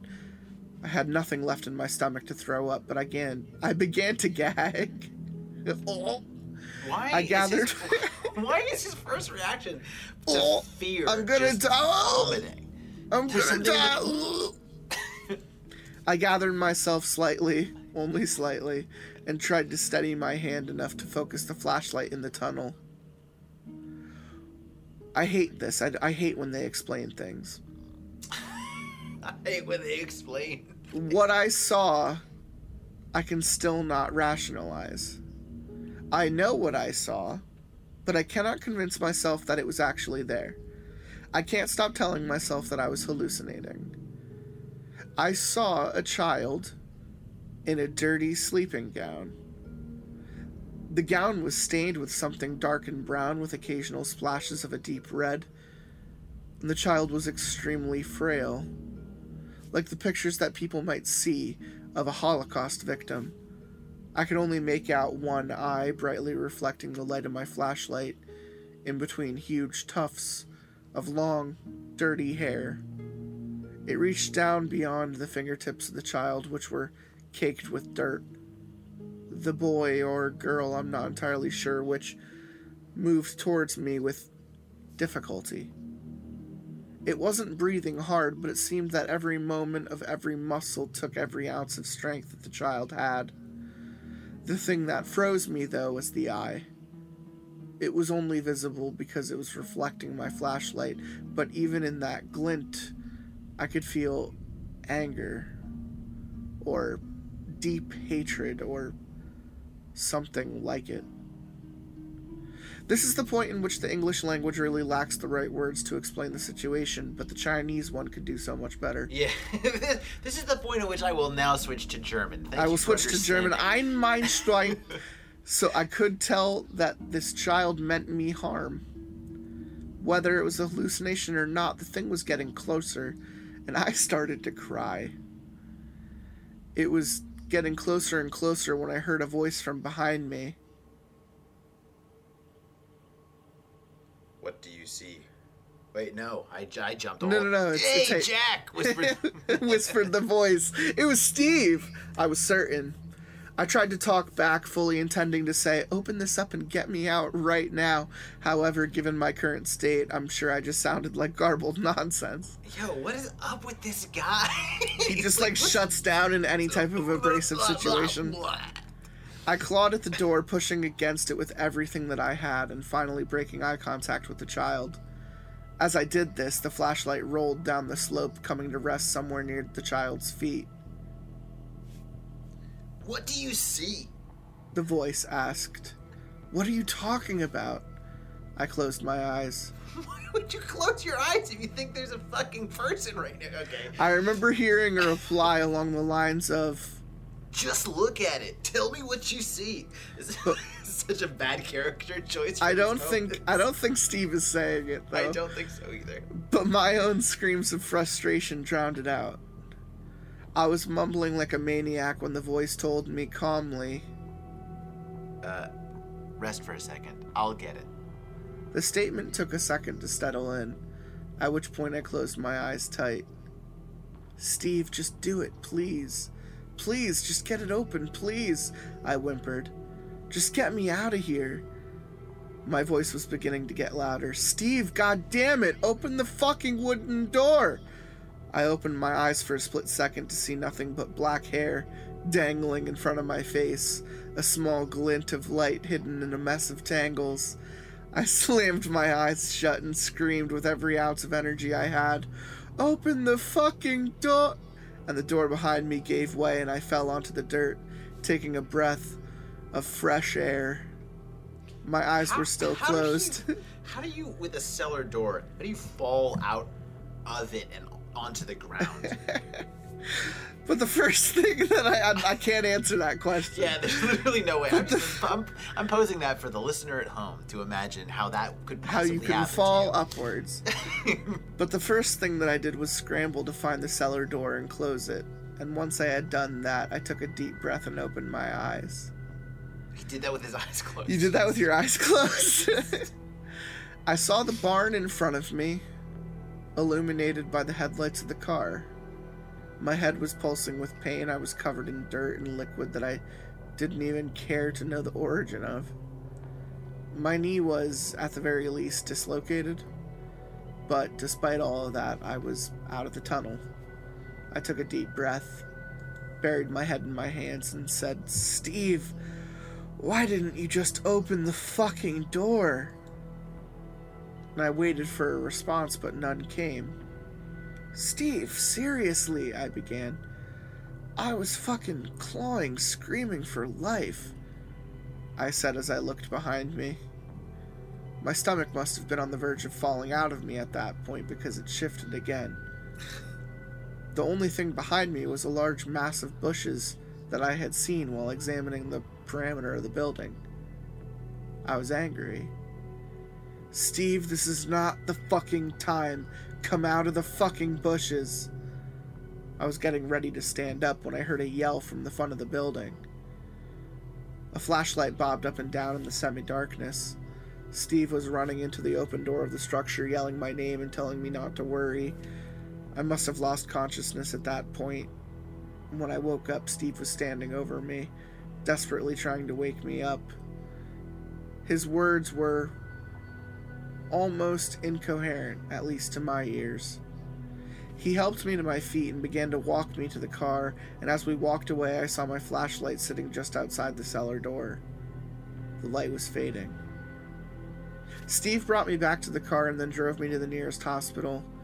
I fell asleep, but he told me that he drove around for an hour before he found a main road. I don't think I ever told him the whole story. I believe he thinks that I was just injured from the fall. He never really asked about it, and we didn't stay in contact for much longer. It's not like we deliberately parted ways, we just sort of stopped hanging out after that trip, and went our separate ways.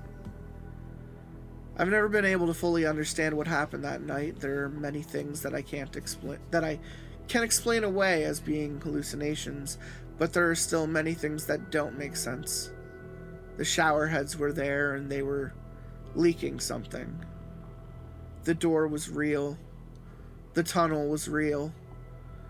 Most everything else can be semi-rationalized if I can convince myself that I had a very bad concussion. A very, very bad concussion. But the one thing that I couldn't have imagined was the cellar door was locked. And then it suddenly wasn't. Wait, that's the thing? That you is the couldn't thing. have imagined? Why? Why, Jack? Sorry. Because continue. it was locked and then it suddenly wasn't. Man. You're right. And then I fell up. And then... yeah, and which also After definitely throwing happened. down. I'm still as skeptical as I've ever been, but I believe in what happened to me at the showers. I'm not a hermit or a social retard because of this. What the fuck? What? Where'd that come from? Jesus I Christ. drink a lot. This is I am Mr. Maze. Oh my god. But I'm still functional. I'll never return to Nebraska. No one will ever be able to convince me otherwise. I don't watch horror movies either. There's absolutely nothing entertaining about being so desperately scared. That's it, really. There is no typical ending for my story. I wasn't changed by my experience, yeah. I was changed by my I experience. was gonna say. I wasn't because it was stupid. But there's no way to change anything or fight back against it. I can't even convince myself to change anything about it. Oh, wait, I read that. I can't even convince myself that I wasn't just seeing things. Believe me, I've been trying for years. Trying to believe yourself? Believe me. Believe you. I've been trying to believe me for help. Yeah, help me I've been believe trying me. to believe me for years. Prior to this, there was really no way to find any information on the showers. The legends didn't extend outside the classroom of Mr. Maze. No one told stories like this to keep children away from a certain place or to scare them. Yes, they did. They literally did that. What the fuck are you talking It just wasn't known. I guess that's really the point of this whole story. I want people to know firsthand what this place is like. Maybe it's a drunk's rationale or the kid inside me wanting to spread these kinds of stories again. I don't know. I don't care. But it's out there now for people to mold and warp to their needs. But most importantly, it's finally out of my head. It's getting late and I'm getting another drink. Cheers. Cheers. So the fun thing about that is that's actually where Showers Part 1 ends. Like, he wrote that story as its own singular thing. Like, that is technically the Part 1. But because I want to be fair with how the episodes are structured, I do want to keep reading until we get to the halfway point that I have marked in the next part. But anyway, let's talk about part 2 for just a second. I like a lot of the aspects of what actually happened. If it had the ability to just be written better, then it might actually be a pretty interesting concept. Like, we read, one of my favorite series that we've read on the show is the search and rescue stories, which are told from the perspective of someone who works as a search and rescue, like, ranger in the middle of the woods. Each of the stories are written so incredibly well that you just love hearing what this guy has to say about the stories he's told and the things he finds and the weird things that happen, that when he introduces stairs in the woods, you believe it. You think, oh, that's just mundane enough to work. And this is someone trying to do their stairs in the woods, except they're not quite nailing it. You know, like, they're like, oh, these showers, and there might be little groundling children, maybe. Yeah, it's like, they're onto something with the idea of this sort of underground room that's super far removed that might have children in it. That's spooky, right? And that's fairly novel. Like it's not. Oh, it's sure. not- It's not the typical place one might find haunted children, and so I'm kind of on board. But like, I'm a very It's delivery. Yeah, I'm a very word by word kind of writer. Like I agonize when I write. Yes, the scrutiny is high. Over word choice and like sentence by sentence. Like I tend to write shorter things for that reason, because it's harder for me. So like this has got some plot elements that I like, but boy, oh boy, from a sentence to sentence. Yes, on that sort I of know level. exactly what you're saying. Oh boy, but I think that's like a lot of horror writers are very obsessed with like the premise or the plot, And less obsessed with telling it the right way. yeah, and they kind of forget that. I think that's fair. you gotta also not put the words together in such an order that they make you laugh, because then it doesn't matter how spooky the plot is. So just on my process a little bit, I always go back and read what I said out loud. And and as a writer of various things throughout my entire life, I base it off of my own inflection, because I got A's in all of my writing classes. I took a lot of creative writing classes in college. I actually could have minored in English, but like I joked in the beginning, what's the fucking point in majoring, let alone minoring? Yeah, who would and do that? and Only an idiot. when I've written like some of my longest things, they're written with dialogue in mind. I have very interpersonal sequences, but even when I write about like a place, I tell myself to go back and read it out loud because I want my tone to be captured.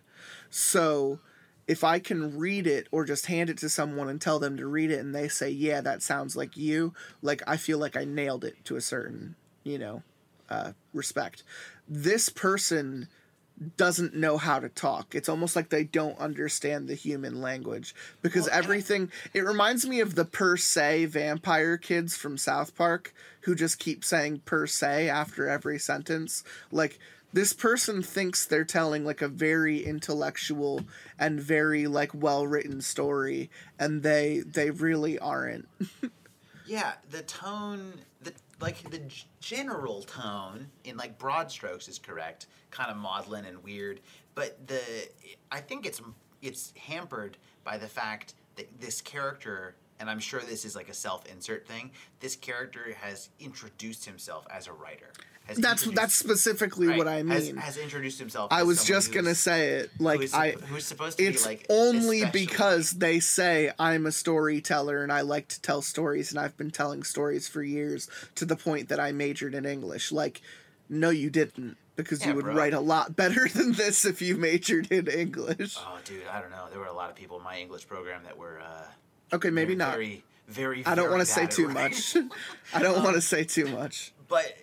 But like where is it? Where he says like, this doesn't end in a typical way. Yeah, there is no typical ending for my story. Like, motherfucker, this is a typical ending for a horror story. What the fuck are you talking about? It's a very typical ending. This is There's the the Deus Ex Machina does not exist. You just magically find yourself outside of the circumstances that you were just in.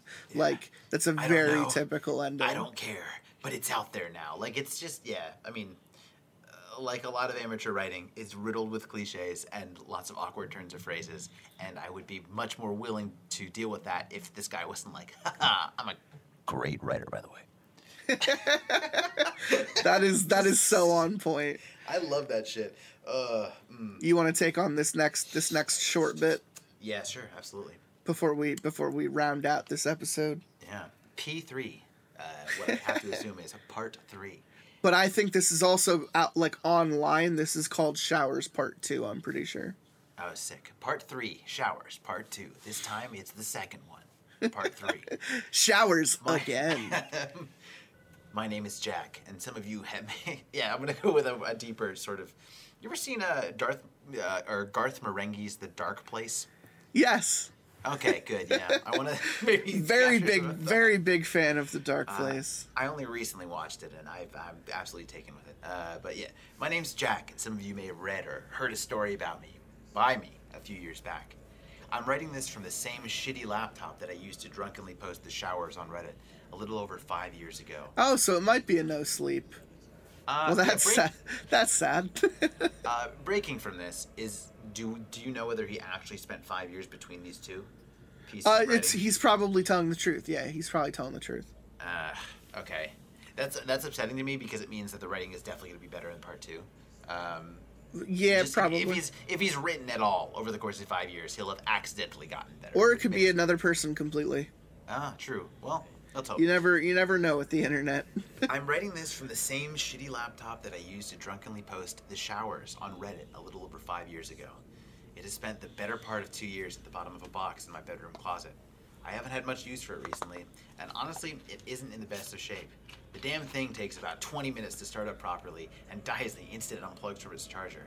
Some of the keys are missing, some of them stick. I've spent a good amount of time clumsily cleaning sugary soft drinks cut with whiskey out of every nook and cranny. But a thing can only take so much abuse before it just goes. Tonight, I got lucky. She managed to boot just for me. I think she has one more decent story left in her, for better or worse. Okay, hold on 1 second. Oh, come on, old girl. Yeah, like, what is this? Old Bessie. Like, the computer is saying, all right, I'll do one last job. Like, it's the old man sitting down at the typewriter going, oh, I still got it. The fucking computer is smoking a cigar and knows it's gonna die once the story is over. I don't really remember writing or posting either part of the showers. I do, however, remember feeling simultaneously listless and restless around that time period. Wait, listless and restless? You don't say. It's almost like they're synonyms. The same word. I was tremendously unproductive, not working in my chosen field, and had too much free time to spend thinking about those facts. I had told the story to some friends at the bar one night and shaken some memories loose, which led to that post. I woke up one evening and hopped on my laptop to find the story thread was left open. I had typed it directly into the submission box, not leaving myself anything to edit. Okay, nice one. He's like, so if there were typos, that's exactly why. I just forced it out of me over a couple of long, drunken, let me specify, very drunk nights, and threw it up on the internet for everyone to see. I tried to read it, but even outside of the memories that I would have rather avoided, each spelling and grammatical error made me want to shoot whiskey or chug bleach. Oh my god. Dude, I love it. I'm glad we're getting this out of the way now before the next episode. I love a guy who will interrupt his story just to be like, yeah, sorry for all the typos. Stories fucking suck. I'm sorry about that last story. Okay, hey Jackie, if you're listening, you don't have to mention it. You can just pretend that no one noticed, and it doesn't matter. Just fucking do you, dude. Oh my god. Yeah, made me want to shoot Blisky. Or shoot Blisky. Blisky. Chug some weech, man. I went with the former. Okay, maybe I'm gonna shoot whiskey or chug weech. I went with the former, and as far as I can remember, I've never made it through the whole story as it was written. It seems pointless to go back and read it even now. I've lived through this all enough times in my head. I don't need to do that to myself. Here, I'm gonna do it to myself. Here comes the story. You know, I had to do it to him, and by him, I mean me. I did read the comments, though. Old girl. I may have hated myself, but seeing a bit of interest in my work gave my ego a boost, if only for a moment. Yeah, that's what you need, an ego boost. I went back every now and then to check on them. But for the most part, I was forced to continue on with my stagnant life while the story spread quietly around the web. I worked as a bartender at the time and split my free hours between sleeping and drinking. These occasionally overlapped or synced up with work. It was a vicious little loop I had carved for myself. I wasn't a writer like I had hoped to be at that point in my life, so getting to play one on the internet for a few minutes every now and then helped to break up the monotony of reality. You know what's sad? I have no reason to suspect this, but I don't think this guy even is like a drunk. Like, I think he has this like valorized image of like Maze, the drunken writer like stereotype. And the damaged writer, absolutely. Yeah. And he's just talking about himself and everyone in his life as though they are that way. Like everyone's just like getting drunk to dull the pain. But like he also writes like a guy that doesn't get drunk. Yes, he keeps mentioning how drunk he is. Like he's like, yeah, dude, I totally drink the alcohol, and when I'm, like, if anything, I might have like a medical issue with it. Over the course of the next several months, I received several emails and friend requests from old classmates or strangers who had taken an interest in my story. My former classmates' messages generally consisted of their stories of Mr. Mays and his story, asking nothing in return. I'd guess that most of them were either married or lost and needed a dose of nostalgia as a pick-me-up. Who could blame them? Though some of them actually wanted to meet up, grab drinks, and really get into the past. I lived half a continent away from the town where I attended Mr. May's class at this point, but that didn't stop me from making empty offers of company to several people if our paths were to ever cross. I did wind up grabbing a beer with one guy who was just passing through on some summer night in Denver, but it wasn't what I was expecting. I'm 99% sure he had never met Mr. Mays or myself. He dodged specifics when I asked him questions and repeated a lot of my statements back to me in agreement. I remember him nodding his head a lot and saying, "Yeah, that's right," over and over again. But he was picking up the tab, so I didn't notice a lot of this until the next afternoon. That was also the last time I met up with anyone from the internet. Yeah, it's only like later that he realized it was like 3 chimpanzees in an overcoat. He kept saying to me, "Please pay your tab, sir." Yeah, that's right. Yeah, that's right. Yeah, that's right. Yeah, that's right. I also got a surprising number of requests for the specific coordinates of the showers from a wide variety of personalities. There were people offering money, transport, and even what was essentially malicious support if I would take them there, like it was some sort of, guided tour. I turned them down, but I'd be lying if I said I didn't consider accepting some cash in exchange for the coordinates of any random barn I could pull up on Google Maps. I didn't, though. As foreign and surreal as the whole thing was, I did take pretty immediate notice of the power it gave me over people. It felt like I was back around a campfire with a group of friends, hanging on my every word, but with a much larger audience. It all started innocently enough. I'd be out with a friend, looking for some decent conversation or a better lay. My friend would bring up the showers and ask me to tell the story. Then I would fight him on it for a bit before caving, ordering another round and launching into some variation of the bit. It really did work like a charm. It seemed like every time I went out, I ended up with a new friend or another notch in my belt. I hardly had to try. I was just drunkenly wandering down memory lane. After a while, I had narrowed my sights, only bringing out the story for certain people for very specific ends. Sex. I used it to get laid. It's as simple as that. Okay, here's where, in the writer's corner, let's talk. There's a thing called subtext. If you line something up with subtext, such as, I used it for very specific ends, you don't then have to tell us it's sex, Jack. Right. We know. Right. We're astute. We get it. Also, this I'm now much more interested in just psychoanalyzing the author than I am learning more about the plot. Because this has completely imploded on itself. He seems to have grown into like a very too self-aware.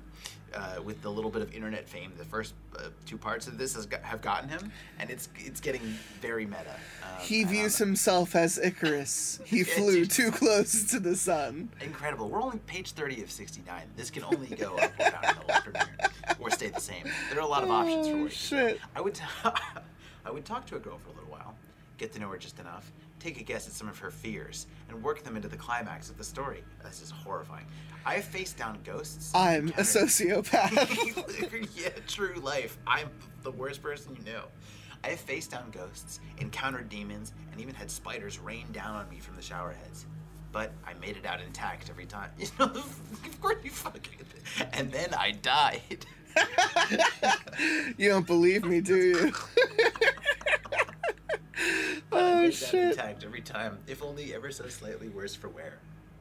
I was just damaged enough from the experience that a pretty girl might feel some sympathy for me, which I would thank her for while reaching out for her hands, or maybe grabbing her leg. All roads lead to the same place, hers. Vagina. Hers vagina. I would stumble back into my barren apartment every afternoon, throw on some different clothes, and head back out to the bar. What a Whether it was life. for work or play didn't really matter. Like I said, all roads. All roads lead to vagina. Okay, so I will say he's gotten better at sentence-to-sentence writing. Not as Yes. many awkward turns of phrase. Right. However, he has only gotten worse as a person. So the writing is still quite bad. He needs to let you know just how much sex he's having and just how drunk he is at the time of disappointing everyone involved. Oh, okay. I don't know how long I spent in this piece of shit phase, but I do know that Karen broke me out of it. Oh, Initially, Karen. I have to assume this was before the meme. Otherwise, he would have chosen a different name. But I do know that Karen broke me out of it. Initially, she was just the next in a long line of women I had yet to woo. We met at a bar where I told her a story, which led to her place. But instead of passing out after sex, we stayed up and talked. It didn't feel like needless bullshit either. I felt like she understood me, and I her. In reality, I think we both just liked getting really messed up and swapping stories about our shitty childhoods with mental ailments, and mental ailments with someone else so that we wouldn't have to make excuses for being alone. We actually did have the mental stuff in common, though. 2 different kinds of bipolar disorder. We thought that in some strange way it meant that we were perfect for each other. That's not how that works. I don't need to be told how stupid that sounds. Okay. But you Karen- wrote it. Yeah, this is actually, I like this part because it is him being like self-aware enough and self-deprecating enough that it's not doesn't read like a total sociopath. Karen also had a degree in political science from Rutgers, a wicked right hook, and one of the most persuasive and charismatic personalities that I've ever encountered. I worry that sort of thing isn't going to come across here because of what this is all ultimately leading to. I just don't want to do her a disservice. Karen's She's fucking dead. She's dead. Okay. Yeah. We didn't end up together for a year and a half because we were awful for each other. At that point in my life, I was both lost and an asshole. I turned her into a concept or an archetype in my head. She was the Nancy to my Sid, the Bonnie to my Clyde, and we were probably headed down the same path as both couples. I was looking back, I had to fit her into that awful manic pixie dream girl trope in my head. I was a lost guy looking for a girl with hair the color of a mood ring to solve the complex problem that was me. On any given day, she was the love of my life and my partner in crime. The next day, she was my antagonist, an obstacle to overcome. I don't think he knows that on any given day is supposed to mean every day. But that's fine. The next day, after any given day, which is only sometimes. All days. She was my antagonist, an obstacle to overcome. It was all part of this story that I had seen play out in movies and books so many times before. But in the end, it was me trying to fit a square peg in a non-existent hole. My dick is a square. This is what I reveal. She had no orifices on her body. It was And my incredible. eyes are tubes. She made me feel good about myself, though. I'm pretty sure I loved her. It's just that I was simultaneously loving and using her without really realizing what I was doing. This isn't to say that she didn't get use out of me. She started coming over to my place after we'd spent a couple nights together, and never really left. Items of her clothing and her toiletries started showing up around the apartment. I just kind of went with it. It was one night where I brought up how we'd never actually talked about living together before it already happened. That night somehow ended up with both of us blacking out in tears. But by the time happy hour rolled around the next evening, we were good as new. I mean, it wasn't an issue at the time. We just sort of fell in together. I know this probably sounds unhealthy, and it was. I've gotten off track. Karen Fucking Karen. Karen took a great interest in my stories. The showers particularly interested her because she'd come across a reading of it on a podcast or YouTube channel and knew about it before she'd ever met me. I'm glad to be added to the long and illustrious list of people who've read this story out loud. She thought I was messing with her at the bar, trying to take credit for a story that someone else had lived. But I was able to convince her, and she didn't let it go after that. After long nights, we'd lay together in bed, and she would ask me to tell the story again, like some sort of morbid bedtime story. The fuck? Each time I told it to her, I would embellish a little more, or shake loose a new memory pulled from deep within my imagination. I don't know if she actually believed it or if she just wanted to, but it became our thing. Jesus Christ. You're both sociopaths. Yeah, it's pretty bad. But of course, the story eventually wasn't enough. She wanted to live it. Can we go there? Yeah. Let's go to the showers. She wanted us to go together and face them down. Some sort Face of him boss. down. Yeah, like some sort of boss fight. She constantly told me that it would be good for me to go back there and get perspective. Quote And by- unquote perspective. Perspective. And by perspective, she means beating the shit out of a bunch of frail Victorian children. She means die. She was I convinced- want to die. Yeah, it's good for me to die. She was convinced it would help me pick up writing again. Karen always told me that I had such good ideas, but that something held me back from letting them loose. She genuinely wanted to help, but she couldn't see that this wouldn't do that. Now it seems obvious. I think another aspect of her interest in the showers was just honest fixation. We both had a tendency to key in on a particular subject, dig deep into it until there was nothing of interest left to uncover. This meant that her attention generally burned intensely before quickly fizzling out. My refusal to indulge her one last wish and take her there kept her going. She would strategically pick the moments where I was just drunk enough to loosen my lips, but not so drunk that I was off in my own world, to ask about the place. Occasionally, she'd bring up a piece of information that I told her about the showers while blacked out that would resonate with me enough to put my arm hair on edge. Even if I couldn't conjure the memory while sober, my body recognized it. I knew she was getting closer to something in me that I didn't want to address, but I never stopped her outright. I don't know if I believed my own story anymore. I just felt a bit sick when I thought about it. She persisted, using every method in the book to try to convince me to take her there. Every new detail, real or otherwise, would motivate her to push harder on the subject. It was the middle of winter when I caved. We were living in Fort Collins, Colorado at this time, which was only a short drive from Broken Bow, Nebraska. I had still maintained my ground when it came to making a trip there, claiming that I didn't remember, that we didn't have the time, and that I'd forgotten exactly how to get to the farmhouse, which were both partially true. But, like I said, she knew when she could get to me best. We were sat on the couch, following a long night of bar hopping and French drama. Luckily, we'd found ourselves on the same side of this particular situation, which meant that the night was going to close quietly. When we were snuggled together under a blanket and watching the Coen Brothers' 2013 flick, Inside Llewyn Davis. Okay. Very specifically. Very, very, very specific. We were very specifically watching 2016's Scorpion King 3 on Blu-ray. It's so weird, like, adding specific details to your story is, like, one of the easiest ways to make it better, but then making it read like And then the you back do of the that. box. We were watching the Coen Brothers' 2013 flick, Inside Llewyn Davis, starring the man who would eventually play Poe Dameron in Star Wars, did you know? Inside Lydia's asshole. There's no hole. Just trying to fit a square peg in no hole. Karen was watching Karen was watching while I split my time between nodding off and attempting to read screenplay that a friend of mine had sent me. I had seen the film half a dozen times at this point. In it, a struggling folk singer loses his way after his partner commits suicide. Spoilers.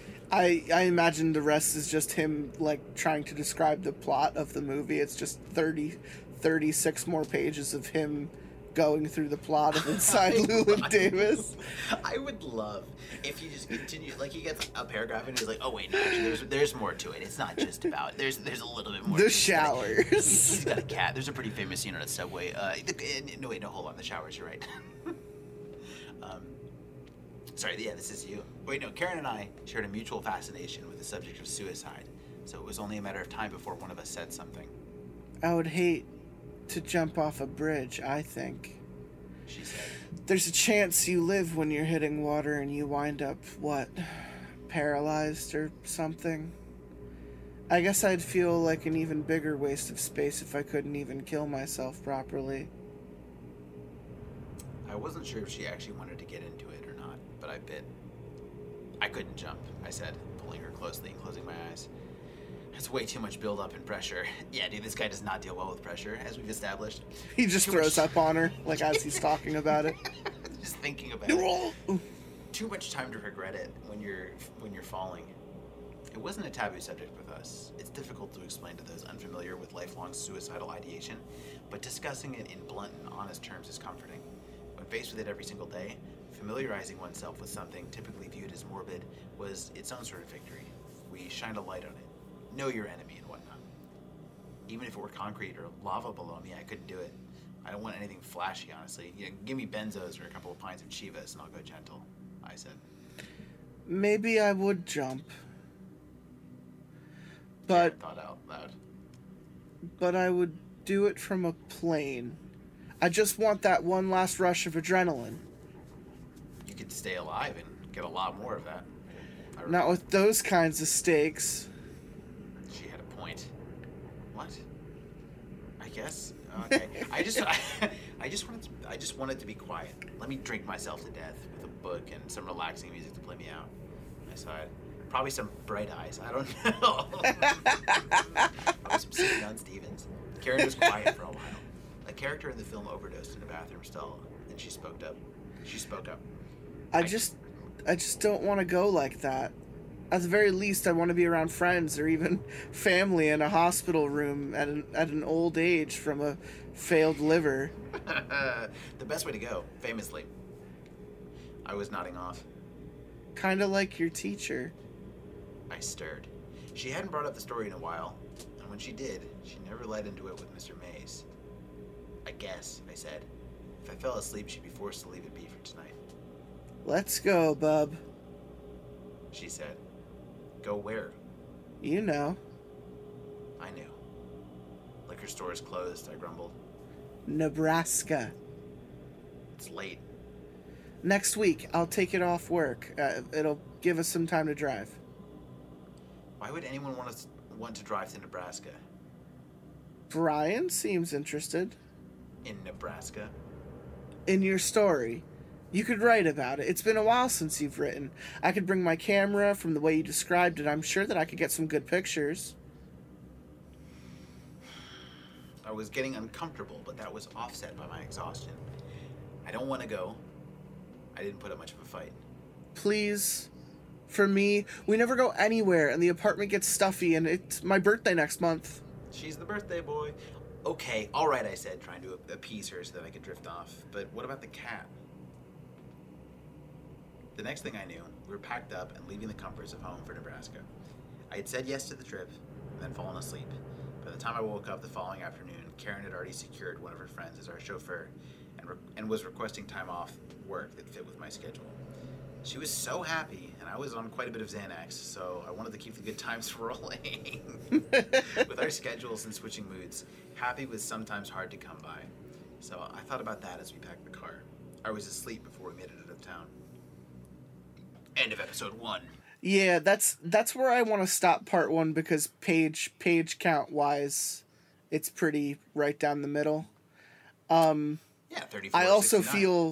I also feel like it's getting close to like the whole revisit saga side of it. So we told the story and we flash forward and he's now unhappy and unsuccessful. What a fucking surprise. And he wants to relive his fucking glory days going back to the showers to get himself almost killed again.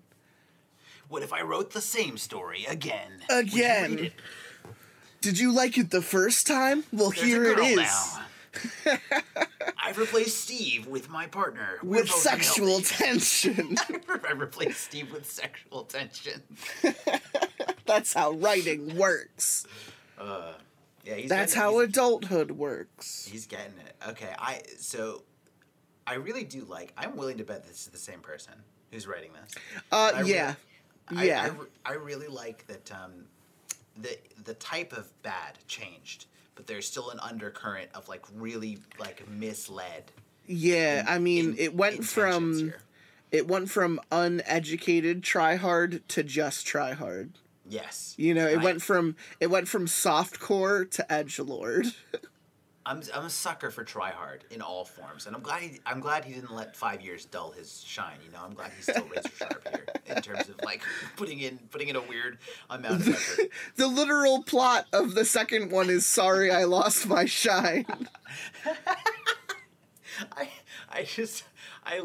You gotta love an author who starts his sequel with like, fucking, you bite me. I know I made a bunch of typos in the first book. I'm gonna die. By the way, I have a mental disorder. By the way, I can only type things on this shitty laptop. I don't know why. I presumably have another computer. Oh, that I could be old typing girl. on. But this is the only one that I can tell spooky stories. Oh, on. fuck! God damn it! Oh, it's too much, but at the same time, it's not enough.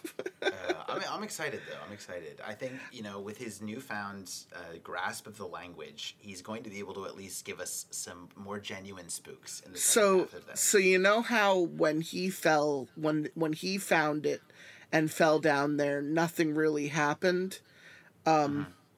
Get ready to hear that again, but this time, Karen's gonna die.